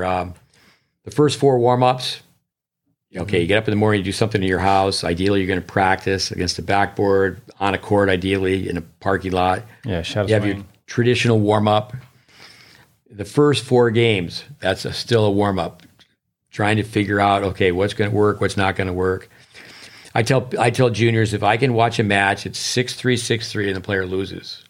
If I watch the match and I tell the player just a few things. 1, quit missing wide. Make them play. Yeah. Hit higher to hit deeper. It's pretty easy to turn a 6-3, 6-3 match around. Say someone gets beat 6-0, 6-0. We have someone just started with this. They lost to one of our other players 6-0, 6-0. And I said, my goal is to get you to beat the player next to you. Mm-hmm. You're a year younger. My goal is to get where you could beat him. And it's fun to do that. It's fun to turn things around. Yeah. So say out of 6 points, one person's winning 4, the other person's winning 2. If that happens consecutively, you lose 6-0, 6-0. Yeah. If you can get 1 point better out of 6, now you're 3-3, you've improved 17%, and now you're dead even. Yep. So that's a strategy too, is say, we got to convince the person we're talking to that they're not playing Batman, they're not playing Superman, they're not playing a superhero. Yeah. Here's one of the best stories. This is really tying with strategy. If you start reading about Jimmy Connors and his mom, he gets over in Europe. This was not his book, so I've heard this story. Was it ever confirmed? It wasn't confirmed in his autobiography. So, you hear things versus read things is accurate. But Jimmy Connors, he's over in Europe. He's playing on red clay, and he comes home early. Gloria met him at the St. Louis airport, and he never left the airport. She just put him right back on. Yeah. So, say, for example, kids were to go out and play 3 sets. I mean, if you're not very good from the baseline, stay back. If you're not very good at the net, go to the net. It's practice. Yeah. If you say, oh, hey, let's play 3 sets, you're going to play one more defensively, one more offensively, and then try to combine the 2. Yeah, just for that goal, to have an all-around game, to have options, right? I think a strategy, 104-9. I've told those stories so many times. Sampras's last match comes in net 104 times. People didn't copy him. Yeah. Because they want to win at every level. Navratilovan's great underspin backhand approach won Wimbledon 9 times. Name 9 women that have hit it since she retired. It's hard to do. College tennis. A kid could put this in her shoulder bag. A lot of college coaches years ago, I don't know about so much now, they would have their players read The Art of War. Retreat attack. When you hit a great lob, always, and you have to stay away from those 2 words, always and never. But when you hit a great lob and your opponent is running as fast as they can, they may run right into the fence, and you stay back at the baseline picking your nose. Yeah. I mean, you need to attack. Yeah. Hitler should have waited to attack Russia. He should have waited to the spring. So he wasn't taking on Russia. He was taking on the Russian winter. With Jeff Vanderbilt. He was coaching Vanderbilt for years and years. He recruited one of our players, and he was being really nice to me. He said, well, you know so much about tennis, your player knows so much about tennis. It'd be nice to both. Who was it? Jeff who? Jeff McDonald. Yeah. And he said to the student, I'll never forget it, said, you're being shot at from a foxhole. What do you do? And, that's too bad with now with cell phones and what have you. People don't talk to, older people enough. It used to be, and it's still that way in some countries where you're in a pub restaurant and there's three generations in one room. Yeah. But, so it was in the Korean War and the foxhole, do they even know what that means? So the enemy fires coming for their underground and you can't see them. So the Marines, and this is just trying to tell somebody that you're not patient enough in the rally. Your shot tolerance, you just don't keep enough balls in play. You're pulling the trigger too soon, and so the Marines, they got down on their bellies and they just circle around the foxholes, and they're going to have to eventually come out for water. Yeah, they're going to, is really the water. They can hang in there without the food. Yeah. History with strategy. Jimmy Connors, love to talk about Connors, with Rosewall, 1954, 1974 in the Wimbledon final. Okay, really close to the baseline, played the ball on the rise. So Jimmy Connors he beats Rosewall at 74 twice, Wimbledon US Open. Almost to 94, but 91. He's knocking on the door to win the US Open. Famous run. So you think, here's 2 players, 40 years. Yeah. What did they do? It just comes down, they were so basic, so clean the way they hit a tennis ball. Yeah. I think changing the direction of the ball, you can still find this online. Paul Wardlaw, Directionals. Mm-hmm. I think his contribution to tennis is great. He has a book called Pressure Tennis. Someone told me that he's the headmaster of a prep school in New England now. But he coached college tennis. He won Division III titles, and then he got the program at in a Big Ten school, Iowa, on the map at one time. He came to one of my courses I taught at the University of Illinois with, let's just talk about changing the direction of the ball. Yeah, I think again, this goes back to tennis math. In that episode, I think we talked about some of these things with numbers, but the angle of deflection, it's really like Jack Kramer's, who was it, his teacher, that helped him understand geometry of the tennis court much more. And then he based his tennis off of that, just having an understanding of, okay, if the ball's coming in cross court, it's going to want to leave at that same angle. So when you're changing the direction, it's riskier. Yeah. So with, first of all, when you take a ball down the line, you're in a ground stroke exchange, you go down the line, so many variables. There's more variables, Bill Jacobson, there's more variables in tennis than there is in chess. So ball gets above your shoulder. So now you really can't use your trunk, the kinetic chain, the hitting zone. Short hitting zone, yeah. So you're not going to be able to hit the balls offensively. You're not going to be able to generate the racket hit speed. But anyway, let's just go with 4.5 feet shorter. The net's higher, which is pretty insignificant because you're telling people hit higher with the net. If you're off by 1 degree, you can miss wide. You make your opponent run, but they can make you run more. Yeah. When you change the direction of the ball, if you're staying baseline to baseline, you have to take more steps to recover because you have to bisect. You don't go right to the middle. You have to bisect the potential angle of the return. If you're right-handed, you got to get to the left side of the center mark. And then the psychology, Rocky 6, toe-to-toe. My forehand to your forehand. Let's go. Yeah. And then you chart that. Braden was always saying the person who changes the direction of the ball, they're going to lose the point most of the time. But you got to chart it. What are you waiting for? You're waiting for your opponent to miss, hit short, change the direction of the ball. Yeah. But Wardlaw, you go to YouTube, Paul Wardlaw, the outside ball, the inside ball. If a ball crosses your body, you don't want to change the direction of the ball. Yeah. It has a lot to do with the physics of it. Yeah. You take the ball back where it came from. Actually, on the video, Joanna Russell won Wimbledon doubles in, I think, 79. She has reset swings on both sides, but what a great spirit. She grew up right behind Chris Evert, so she learned to lose a little bit in juniors. She coached college tennis. She was a commentator. But, yeah, Paul Wardlaw, look that up as far as directionals. Yeah. You don't really need to make that much happen out there. Keep it simple. Yeah. Keep it simple. And again, like say the downline approach shot. Stay in the rally. If they have a really weak backhand, wait till you get a ball closer to the center and approach cross court. If you don't have the underspin approach shot.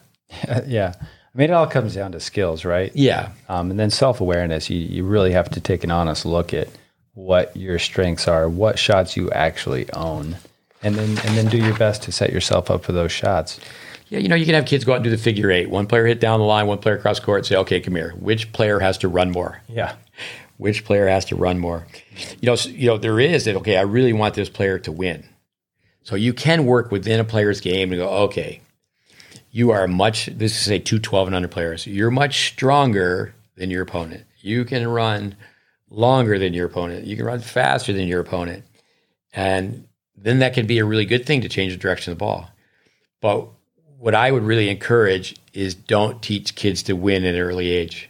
Teach them to compete. Teach them to play a game that will develop the instincts. Yeah. It's very easy for me to just point fingers and go, yeah, you've played at least 3 to 5 years of tournament tennis. You were playing orange ball when you were 8 now. And, so early competing. The green dot ball, the great tools. But at the same time is you don't go forward. You don't put combinations together. It's just like, I'm going to hit a cross-court approach shot, a cross-court forehand.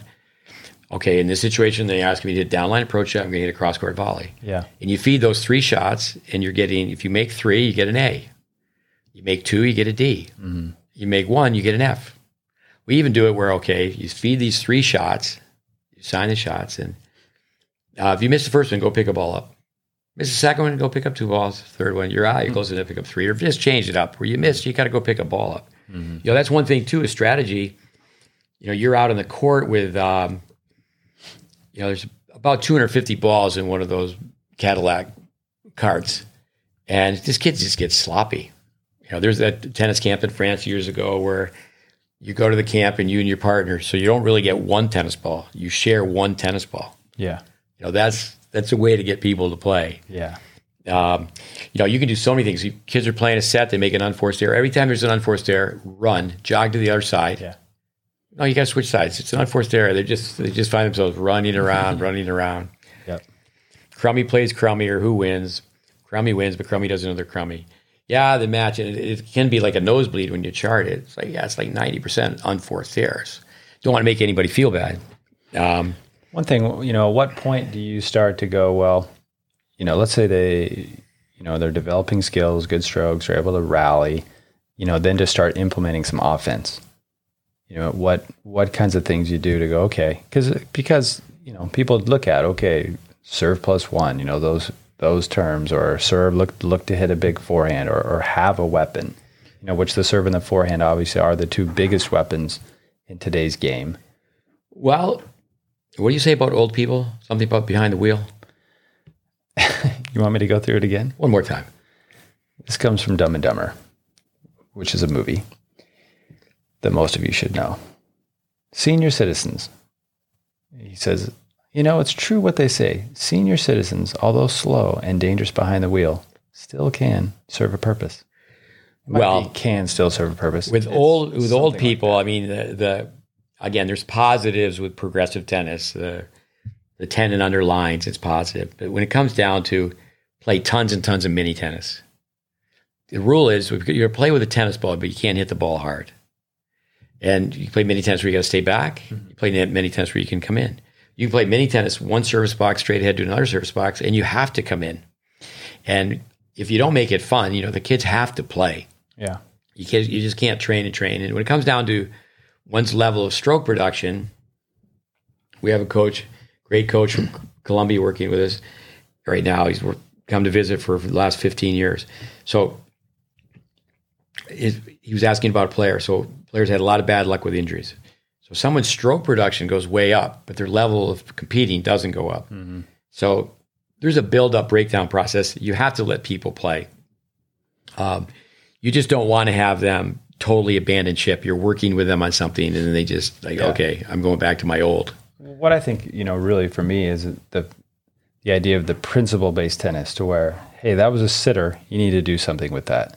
You need to take some offense there. You were in the offensive area, the red zone. You need to go for a little more. Or, hey, it's a short ball. You need to come in. That's an overhead. You need to hit that. Or vice versa. Hey, the percentage play, from way back here, because the angle of the court is to center the ball. So you can help players, I think, from every position of the court, know the best play possible. But that getting into the offense is not just going out and slapping it. It's like, okay, the right shot at the right time. Make it principled that way. And then obviously, you've got your blocked variable and then random practice, where sometimes you got to do the block practice. You got to do the same forehand or backhand over and over and over again, get the skill. And then you start to vary it, different heights, speed, spins. And then it becomes random, which is really match play. But you can also do patterns of play, which we do all the time, where you set up different scenarios and then practice situational training, which is just patterns. Yeah, I think with is it chess, tennis, single strategy? Is it chess? Is it checkers? Or is it really tic-tac-toe? And I tell kids all the time, I think you're colorblind. I don't know, we talked about taking we're going to get either another court, 2 courts built, and taking 1 court. And some of my students over the years have done this. You just take the entire back of the court and you paint it red. Yeah. In the middle of the court, you paint it yellow. Yeah. In the front of the court, you paint it green. Braden used to have all those markings on the court. Yeah. But again, people just want to win. And when it comes down to, you think about how people want to win without a forehand backhand serve. Right. And, you think about other sports. Bobby Knight, the basketball coach, he used to make it a big deal where everybody has a notebook and a kid finally starts to grasp something. I think as a tennis parent, my son Connor, for the longest time, a little bit slow with the feet, and he would hit a slice forehand, and he'd be reprimanded by everybody helping me. And then when it finally came down to it, then he started to realize that it's granted, sometimes emergency shot, that's all you can do, but you want to get over there. It's like if you're down match point and you're going to hit a passing shot. How would you want to hit it? Yeah. You want to push it, or you just go for it? Yeah. You have a much better chance of having the racket be right at the hit. I like what you said, principle-based tennis. If it's a short ball in a certain area, you just go. You're gonna not go because of the score. Well, and I think it was Labor who said, it might have been Kramer, but Labor, I think it was Labor. But basically, you hit the shot that needs to be hit. So in your last, what you're just talking about, the passing shot, it's like you just hit the shot that needs to be hit. Yeah, Vic was fortunate to spend a lot of time around Labor. So players used to go to Ireland before England, and he lost, and he's just talking about, but I was hitting the ball so deep, I was just missing by inches over the baseline. Or they used to have these CBS $10,000 winner take all matches, and he was playing Cliff Ritchie, and it came down. They had a 9-point tiebreaker at one time. It wasn't fair because one person got to serve 3 because they went 2-2, then 3, and so Labor cracks a passing shot. It hits the net, and it bounces off to the side. Yeah. And Vic was very nervous. He goes, I got to interview this guy. Yeah. And Labor goes, no, that was a great match. I played awesome. Yeah. He goes, he just played a little better than I did. It's in his book. Yeah, I thought he was saying something like... going fishing. Yeah, how was that? Oh, we're going fishing this weekend. We know where these really big fish are. And he's going like, hey, you just missed that shot. And he's going, no, are you kidding me? I killed that thing. Bill Tilden, tennis players are born out of defeat. Again, you can learn so much by talking to different people. I think with Ty Tucker, he's not going to ask, hey, these two play, who wins? He's going to say, if they play 10 times, what's the breakdown going to be? No such thing as an undefeated tennis player. Edberg, one year, he wins the U.S. Open and Wimbledon. But the Australian and the French, he lost in the first round. These great players, Agassi, what a fantastic player. He won the French once. He won Wimbledon once. Yeah. I mean, great Player. So I think perspective, that's part of the teaching as well. Awarenesses, go through that quickly. Self-awareness is number 1. Court position, ball position, the position of the contact point. So it's racket position. So self-awareness, court position, ball position, racket position. The score is one of the awarenesses. The elements, the wind, the sun. And then finally, last is your opponent. His wife used to tell Melody, used to say, I wish you'd quit doing that. He would take his finger to pretend he was picking his nose and having the racket go like this. Imagine your opponent is doing this. Yeah. Vic used to say, there's only one ball and it's on your side of the net. And you've got it. There's no reason to freak out. So I think, when it comes down to the different awarenesses, I think really it's on there. You need to be aware of the score, but I'd say for the most part, that's all people aware of. And, have some fun figuring it out. You play the first set to figure out how to play the second and third. If you're down the first set, you're down 1-0 in a game, played to 2. Yeah. So, one's thinking is tactical as well, because if you can't get someone to be a thinking competitor, they can't be a competitor. I just have a few things on practice. We've already touched a little bit on that. Talking about practice. Yeah, then you can rattle off some questions here. Comes down to a kid plays a piano and he goes to a recital, makes a mistake, they keep on going. In tennis, again, gas, lean on the fire, make a mistake, and okay, what was the mistake? The process, mistake, correction. About 50 points played in a set, about 5 patterns of points. In a really young age, it's like, okay, there's double faults. Yeah. They miss returns and they miss ground strokes. They, forehand, backhand, and then so they miss in forehand or backhand in a rally. And then the fifth one, with the lowest level of play, is they just are slap happy going for a forehand, $100 shot, 10-cent position. Yeah. Again, it's a skill set and a mindset when it comes down to strategy. With practice, we mentioned play different sets, different ways. The situations, create the situation. Assignments, tell someone. I had someone play the other day. I said, okay, you get one serve and you can't hit topspin. Figure it out. And then you can have people play, said, okay, you can only stay back. You have to hit 3 ground strokes in the first. Then you got to hit, they're just, you got to hit 5 ground strokes and you play it out. Hit 5 shots and play it out. But give them an assignment. People should be able to play side spin forehand. The racket face is vertical. You're going to pull outside in. You're not going to hit it with as much force. You shorten the lever, but you keep the racket face vertical a long time. And in an emergency situation, you're going to have to hit that. But to really challenge someone, if you do that with someone and say, well, you can't hit topspin, say they've got extreme grips and they can't play.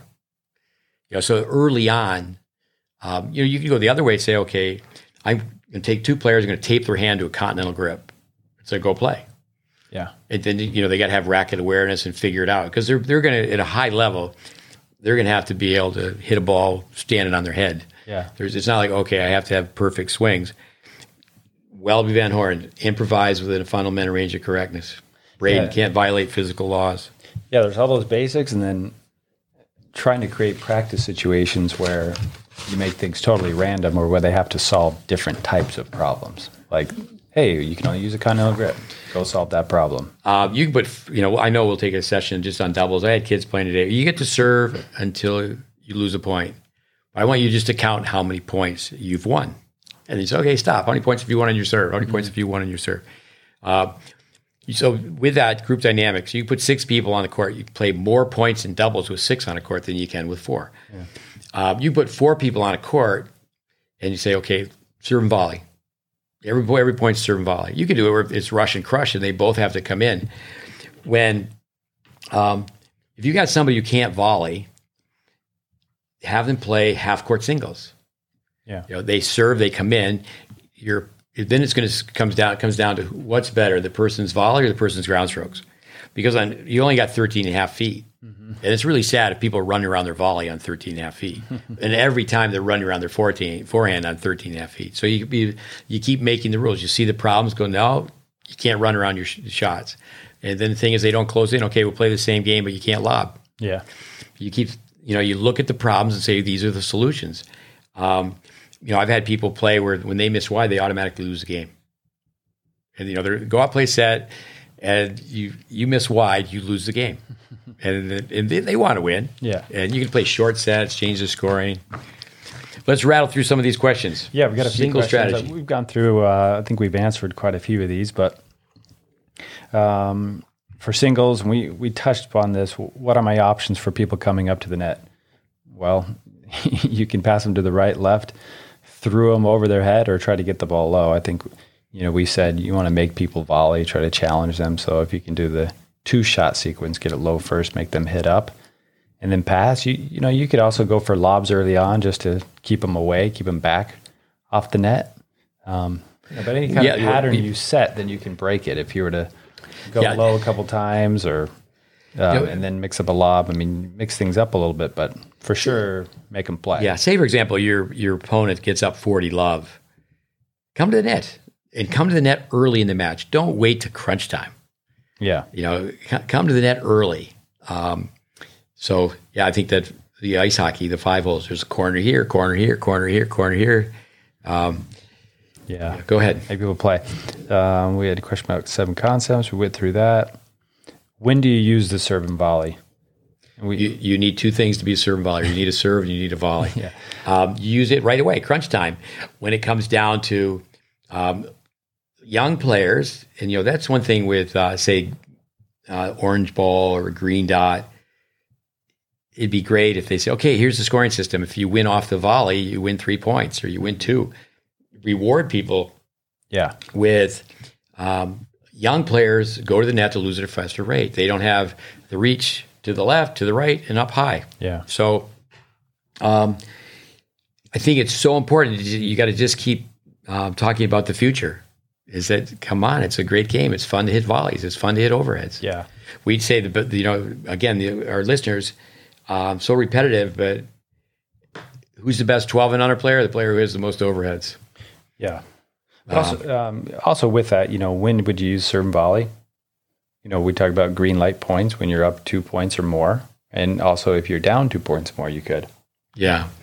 But I was watching, actually, it was interesting. It was a few weeks ago. I was watching Felix Auger-Aliassime play. And I noticed every time he was up 2 or more points while he was serving and volleying in this match. So 40-15, 40 love. He was doing it. He was serving and volleying. Okay, who's coaching Novak right now? Well, lefty, Ivo Nizovic. Yeah, Ivo Nizovic. So Ivo Nizovic, Chris Evert even said that to Novak. You're winning some matches pretty comfortably. Why don't you venture up to the net a little bit more? Yeah. But, when he served and volleyed during the Australian Open final, Ivo Nizovic. Thank you. Ivo Nizovic. He was pretty excited. No, they need to do it more. Someone as great as, hey, the guy's won 9 Australian Opens, but he's even said it. One year when they handed the trophy to him, he said, Mr. Laver, I know I need to get in more.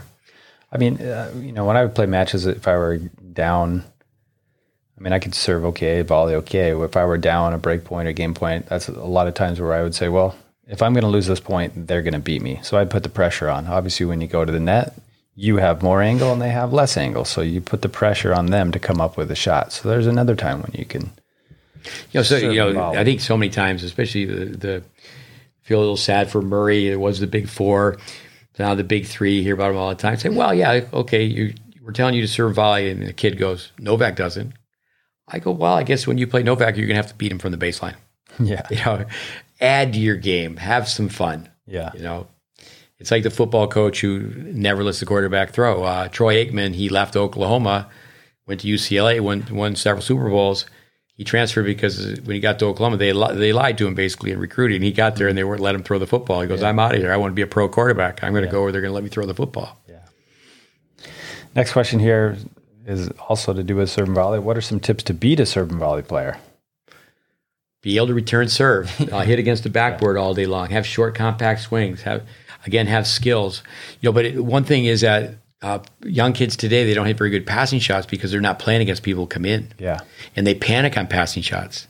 That's where you want to find people that will play that way. But also, too, then have a coach who's going to say, okay, we're going to practice this way. So you're going to get to practice against someone. Yeah.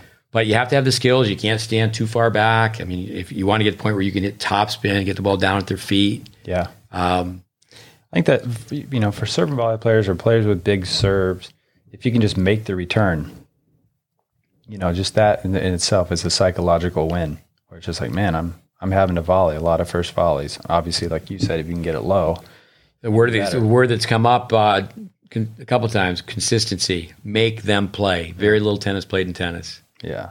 It's not fancy at all. There's no secret. There's no magic pill.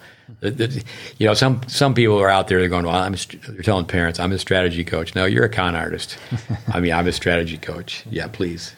When playing from the red zone, what mentality / opportunities should a player have / look for when playing from the red zone? How do you go with that? Well, if you're playing from the defensive part of the red zone, your mentality should be, I'm going to send the ball and keep it deep. Right? If you're playing from the neutral or offensive red zones, then you can have the mentality that you want to take offense a little bit more and do more with the ball, look for that short ball, that opportunity. But what we say from the neutral area of the red zone, you could say just red zone, but neutral area of the red zone is you're waiting for your opponent to miss, hit short, or change the angle. So really, you're trying to rally and look for that short ball or the opportunity to take offense. No, and it's composure too. You got to have great feet, get in position, and you have to understand the breakdown. There's very few golden sets played. Yeah. There's very few times that you look at a professional match where it's 6-0, 6-0. Yeah. Or Vic Braden used to say, people, even at the top level, they can't hit the ball deep more than a few times or a couple times. People miss pretty quickly. But so he said, you should just be thinking the next one's going to be short. The next one's going to be short. Vic Braden, if you call someone up to play and they answer the phone, attack. Yeah. Because if you call someone up and they answer the phone, that means they hit short. Yeah. If they're pros and you call them up, they're not there. They're out on the tour. Yeah, exactly. So everybody hits short.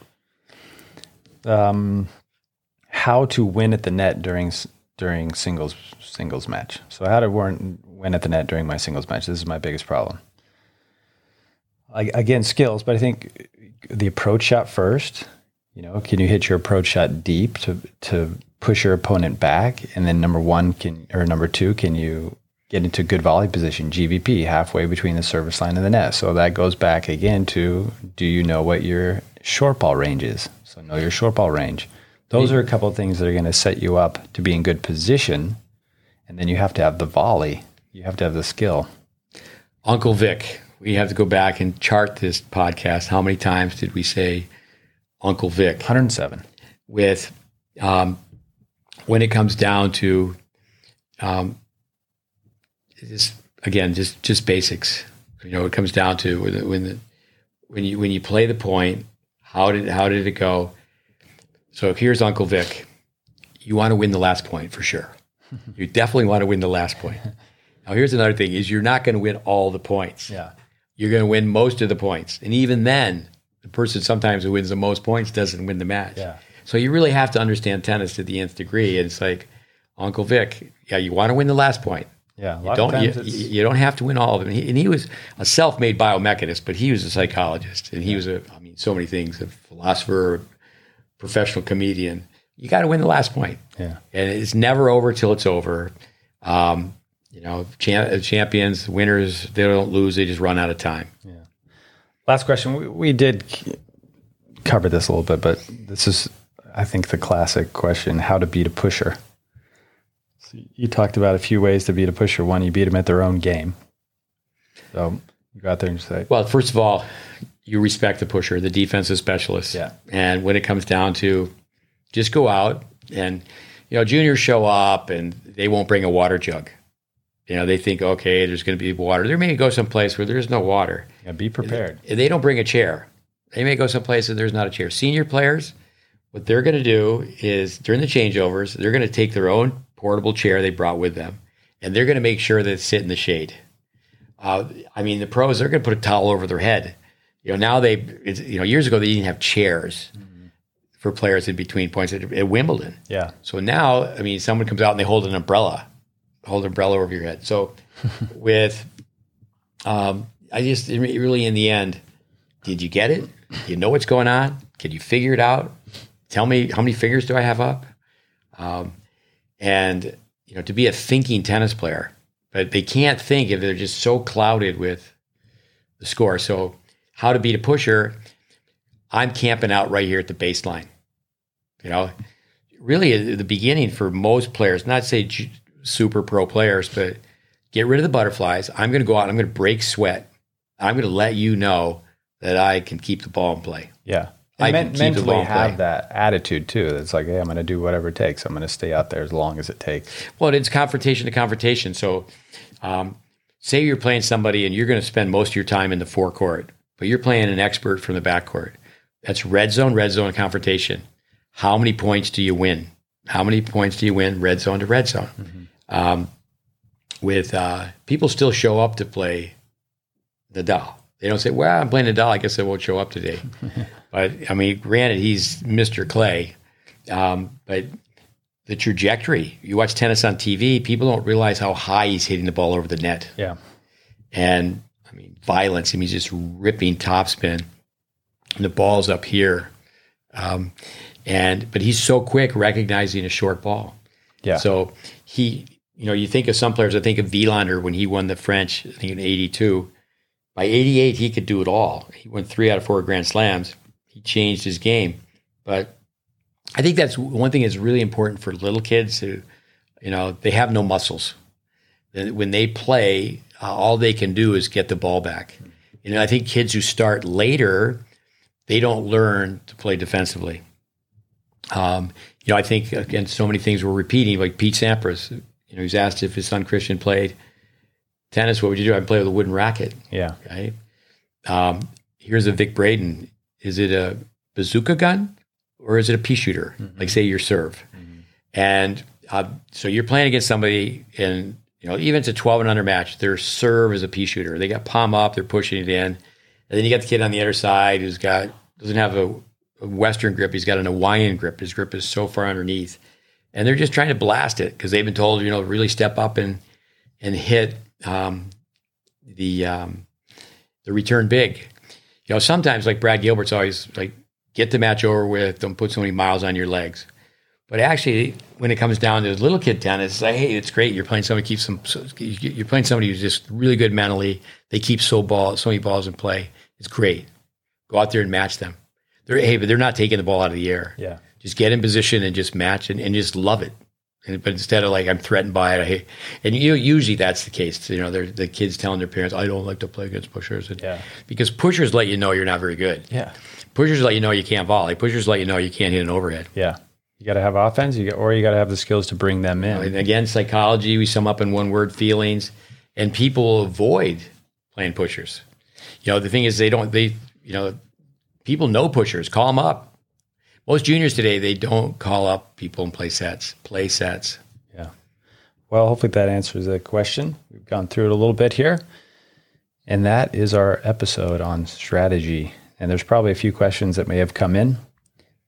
So we'll answer those at another time. But appreciate you listening. Hopefully you got a lot out of this and you can take it to the court and have some more fun, win some more matches. Yeah, thanks for listening. Yeah, appreciate it. And you can find us online again at Great Base Tennis on social media, greatbasetennis.com. We got some free courses there. If you get a chance, leave us a 5-star rating on iTunes or Apple. Especially if you like 2-minute podcasts. If you like a 2-minute podcast, I think we would be really popular. Yeah, 2 minutes. Might be a few more zeros in there, but all right, everybody. We'll shorten them up. We appreciate it. We'll see you in the next one. Thanks a lot.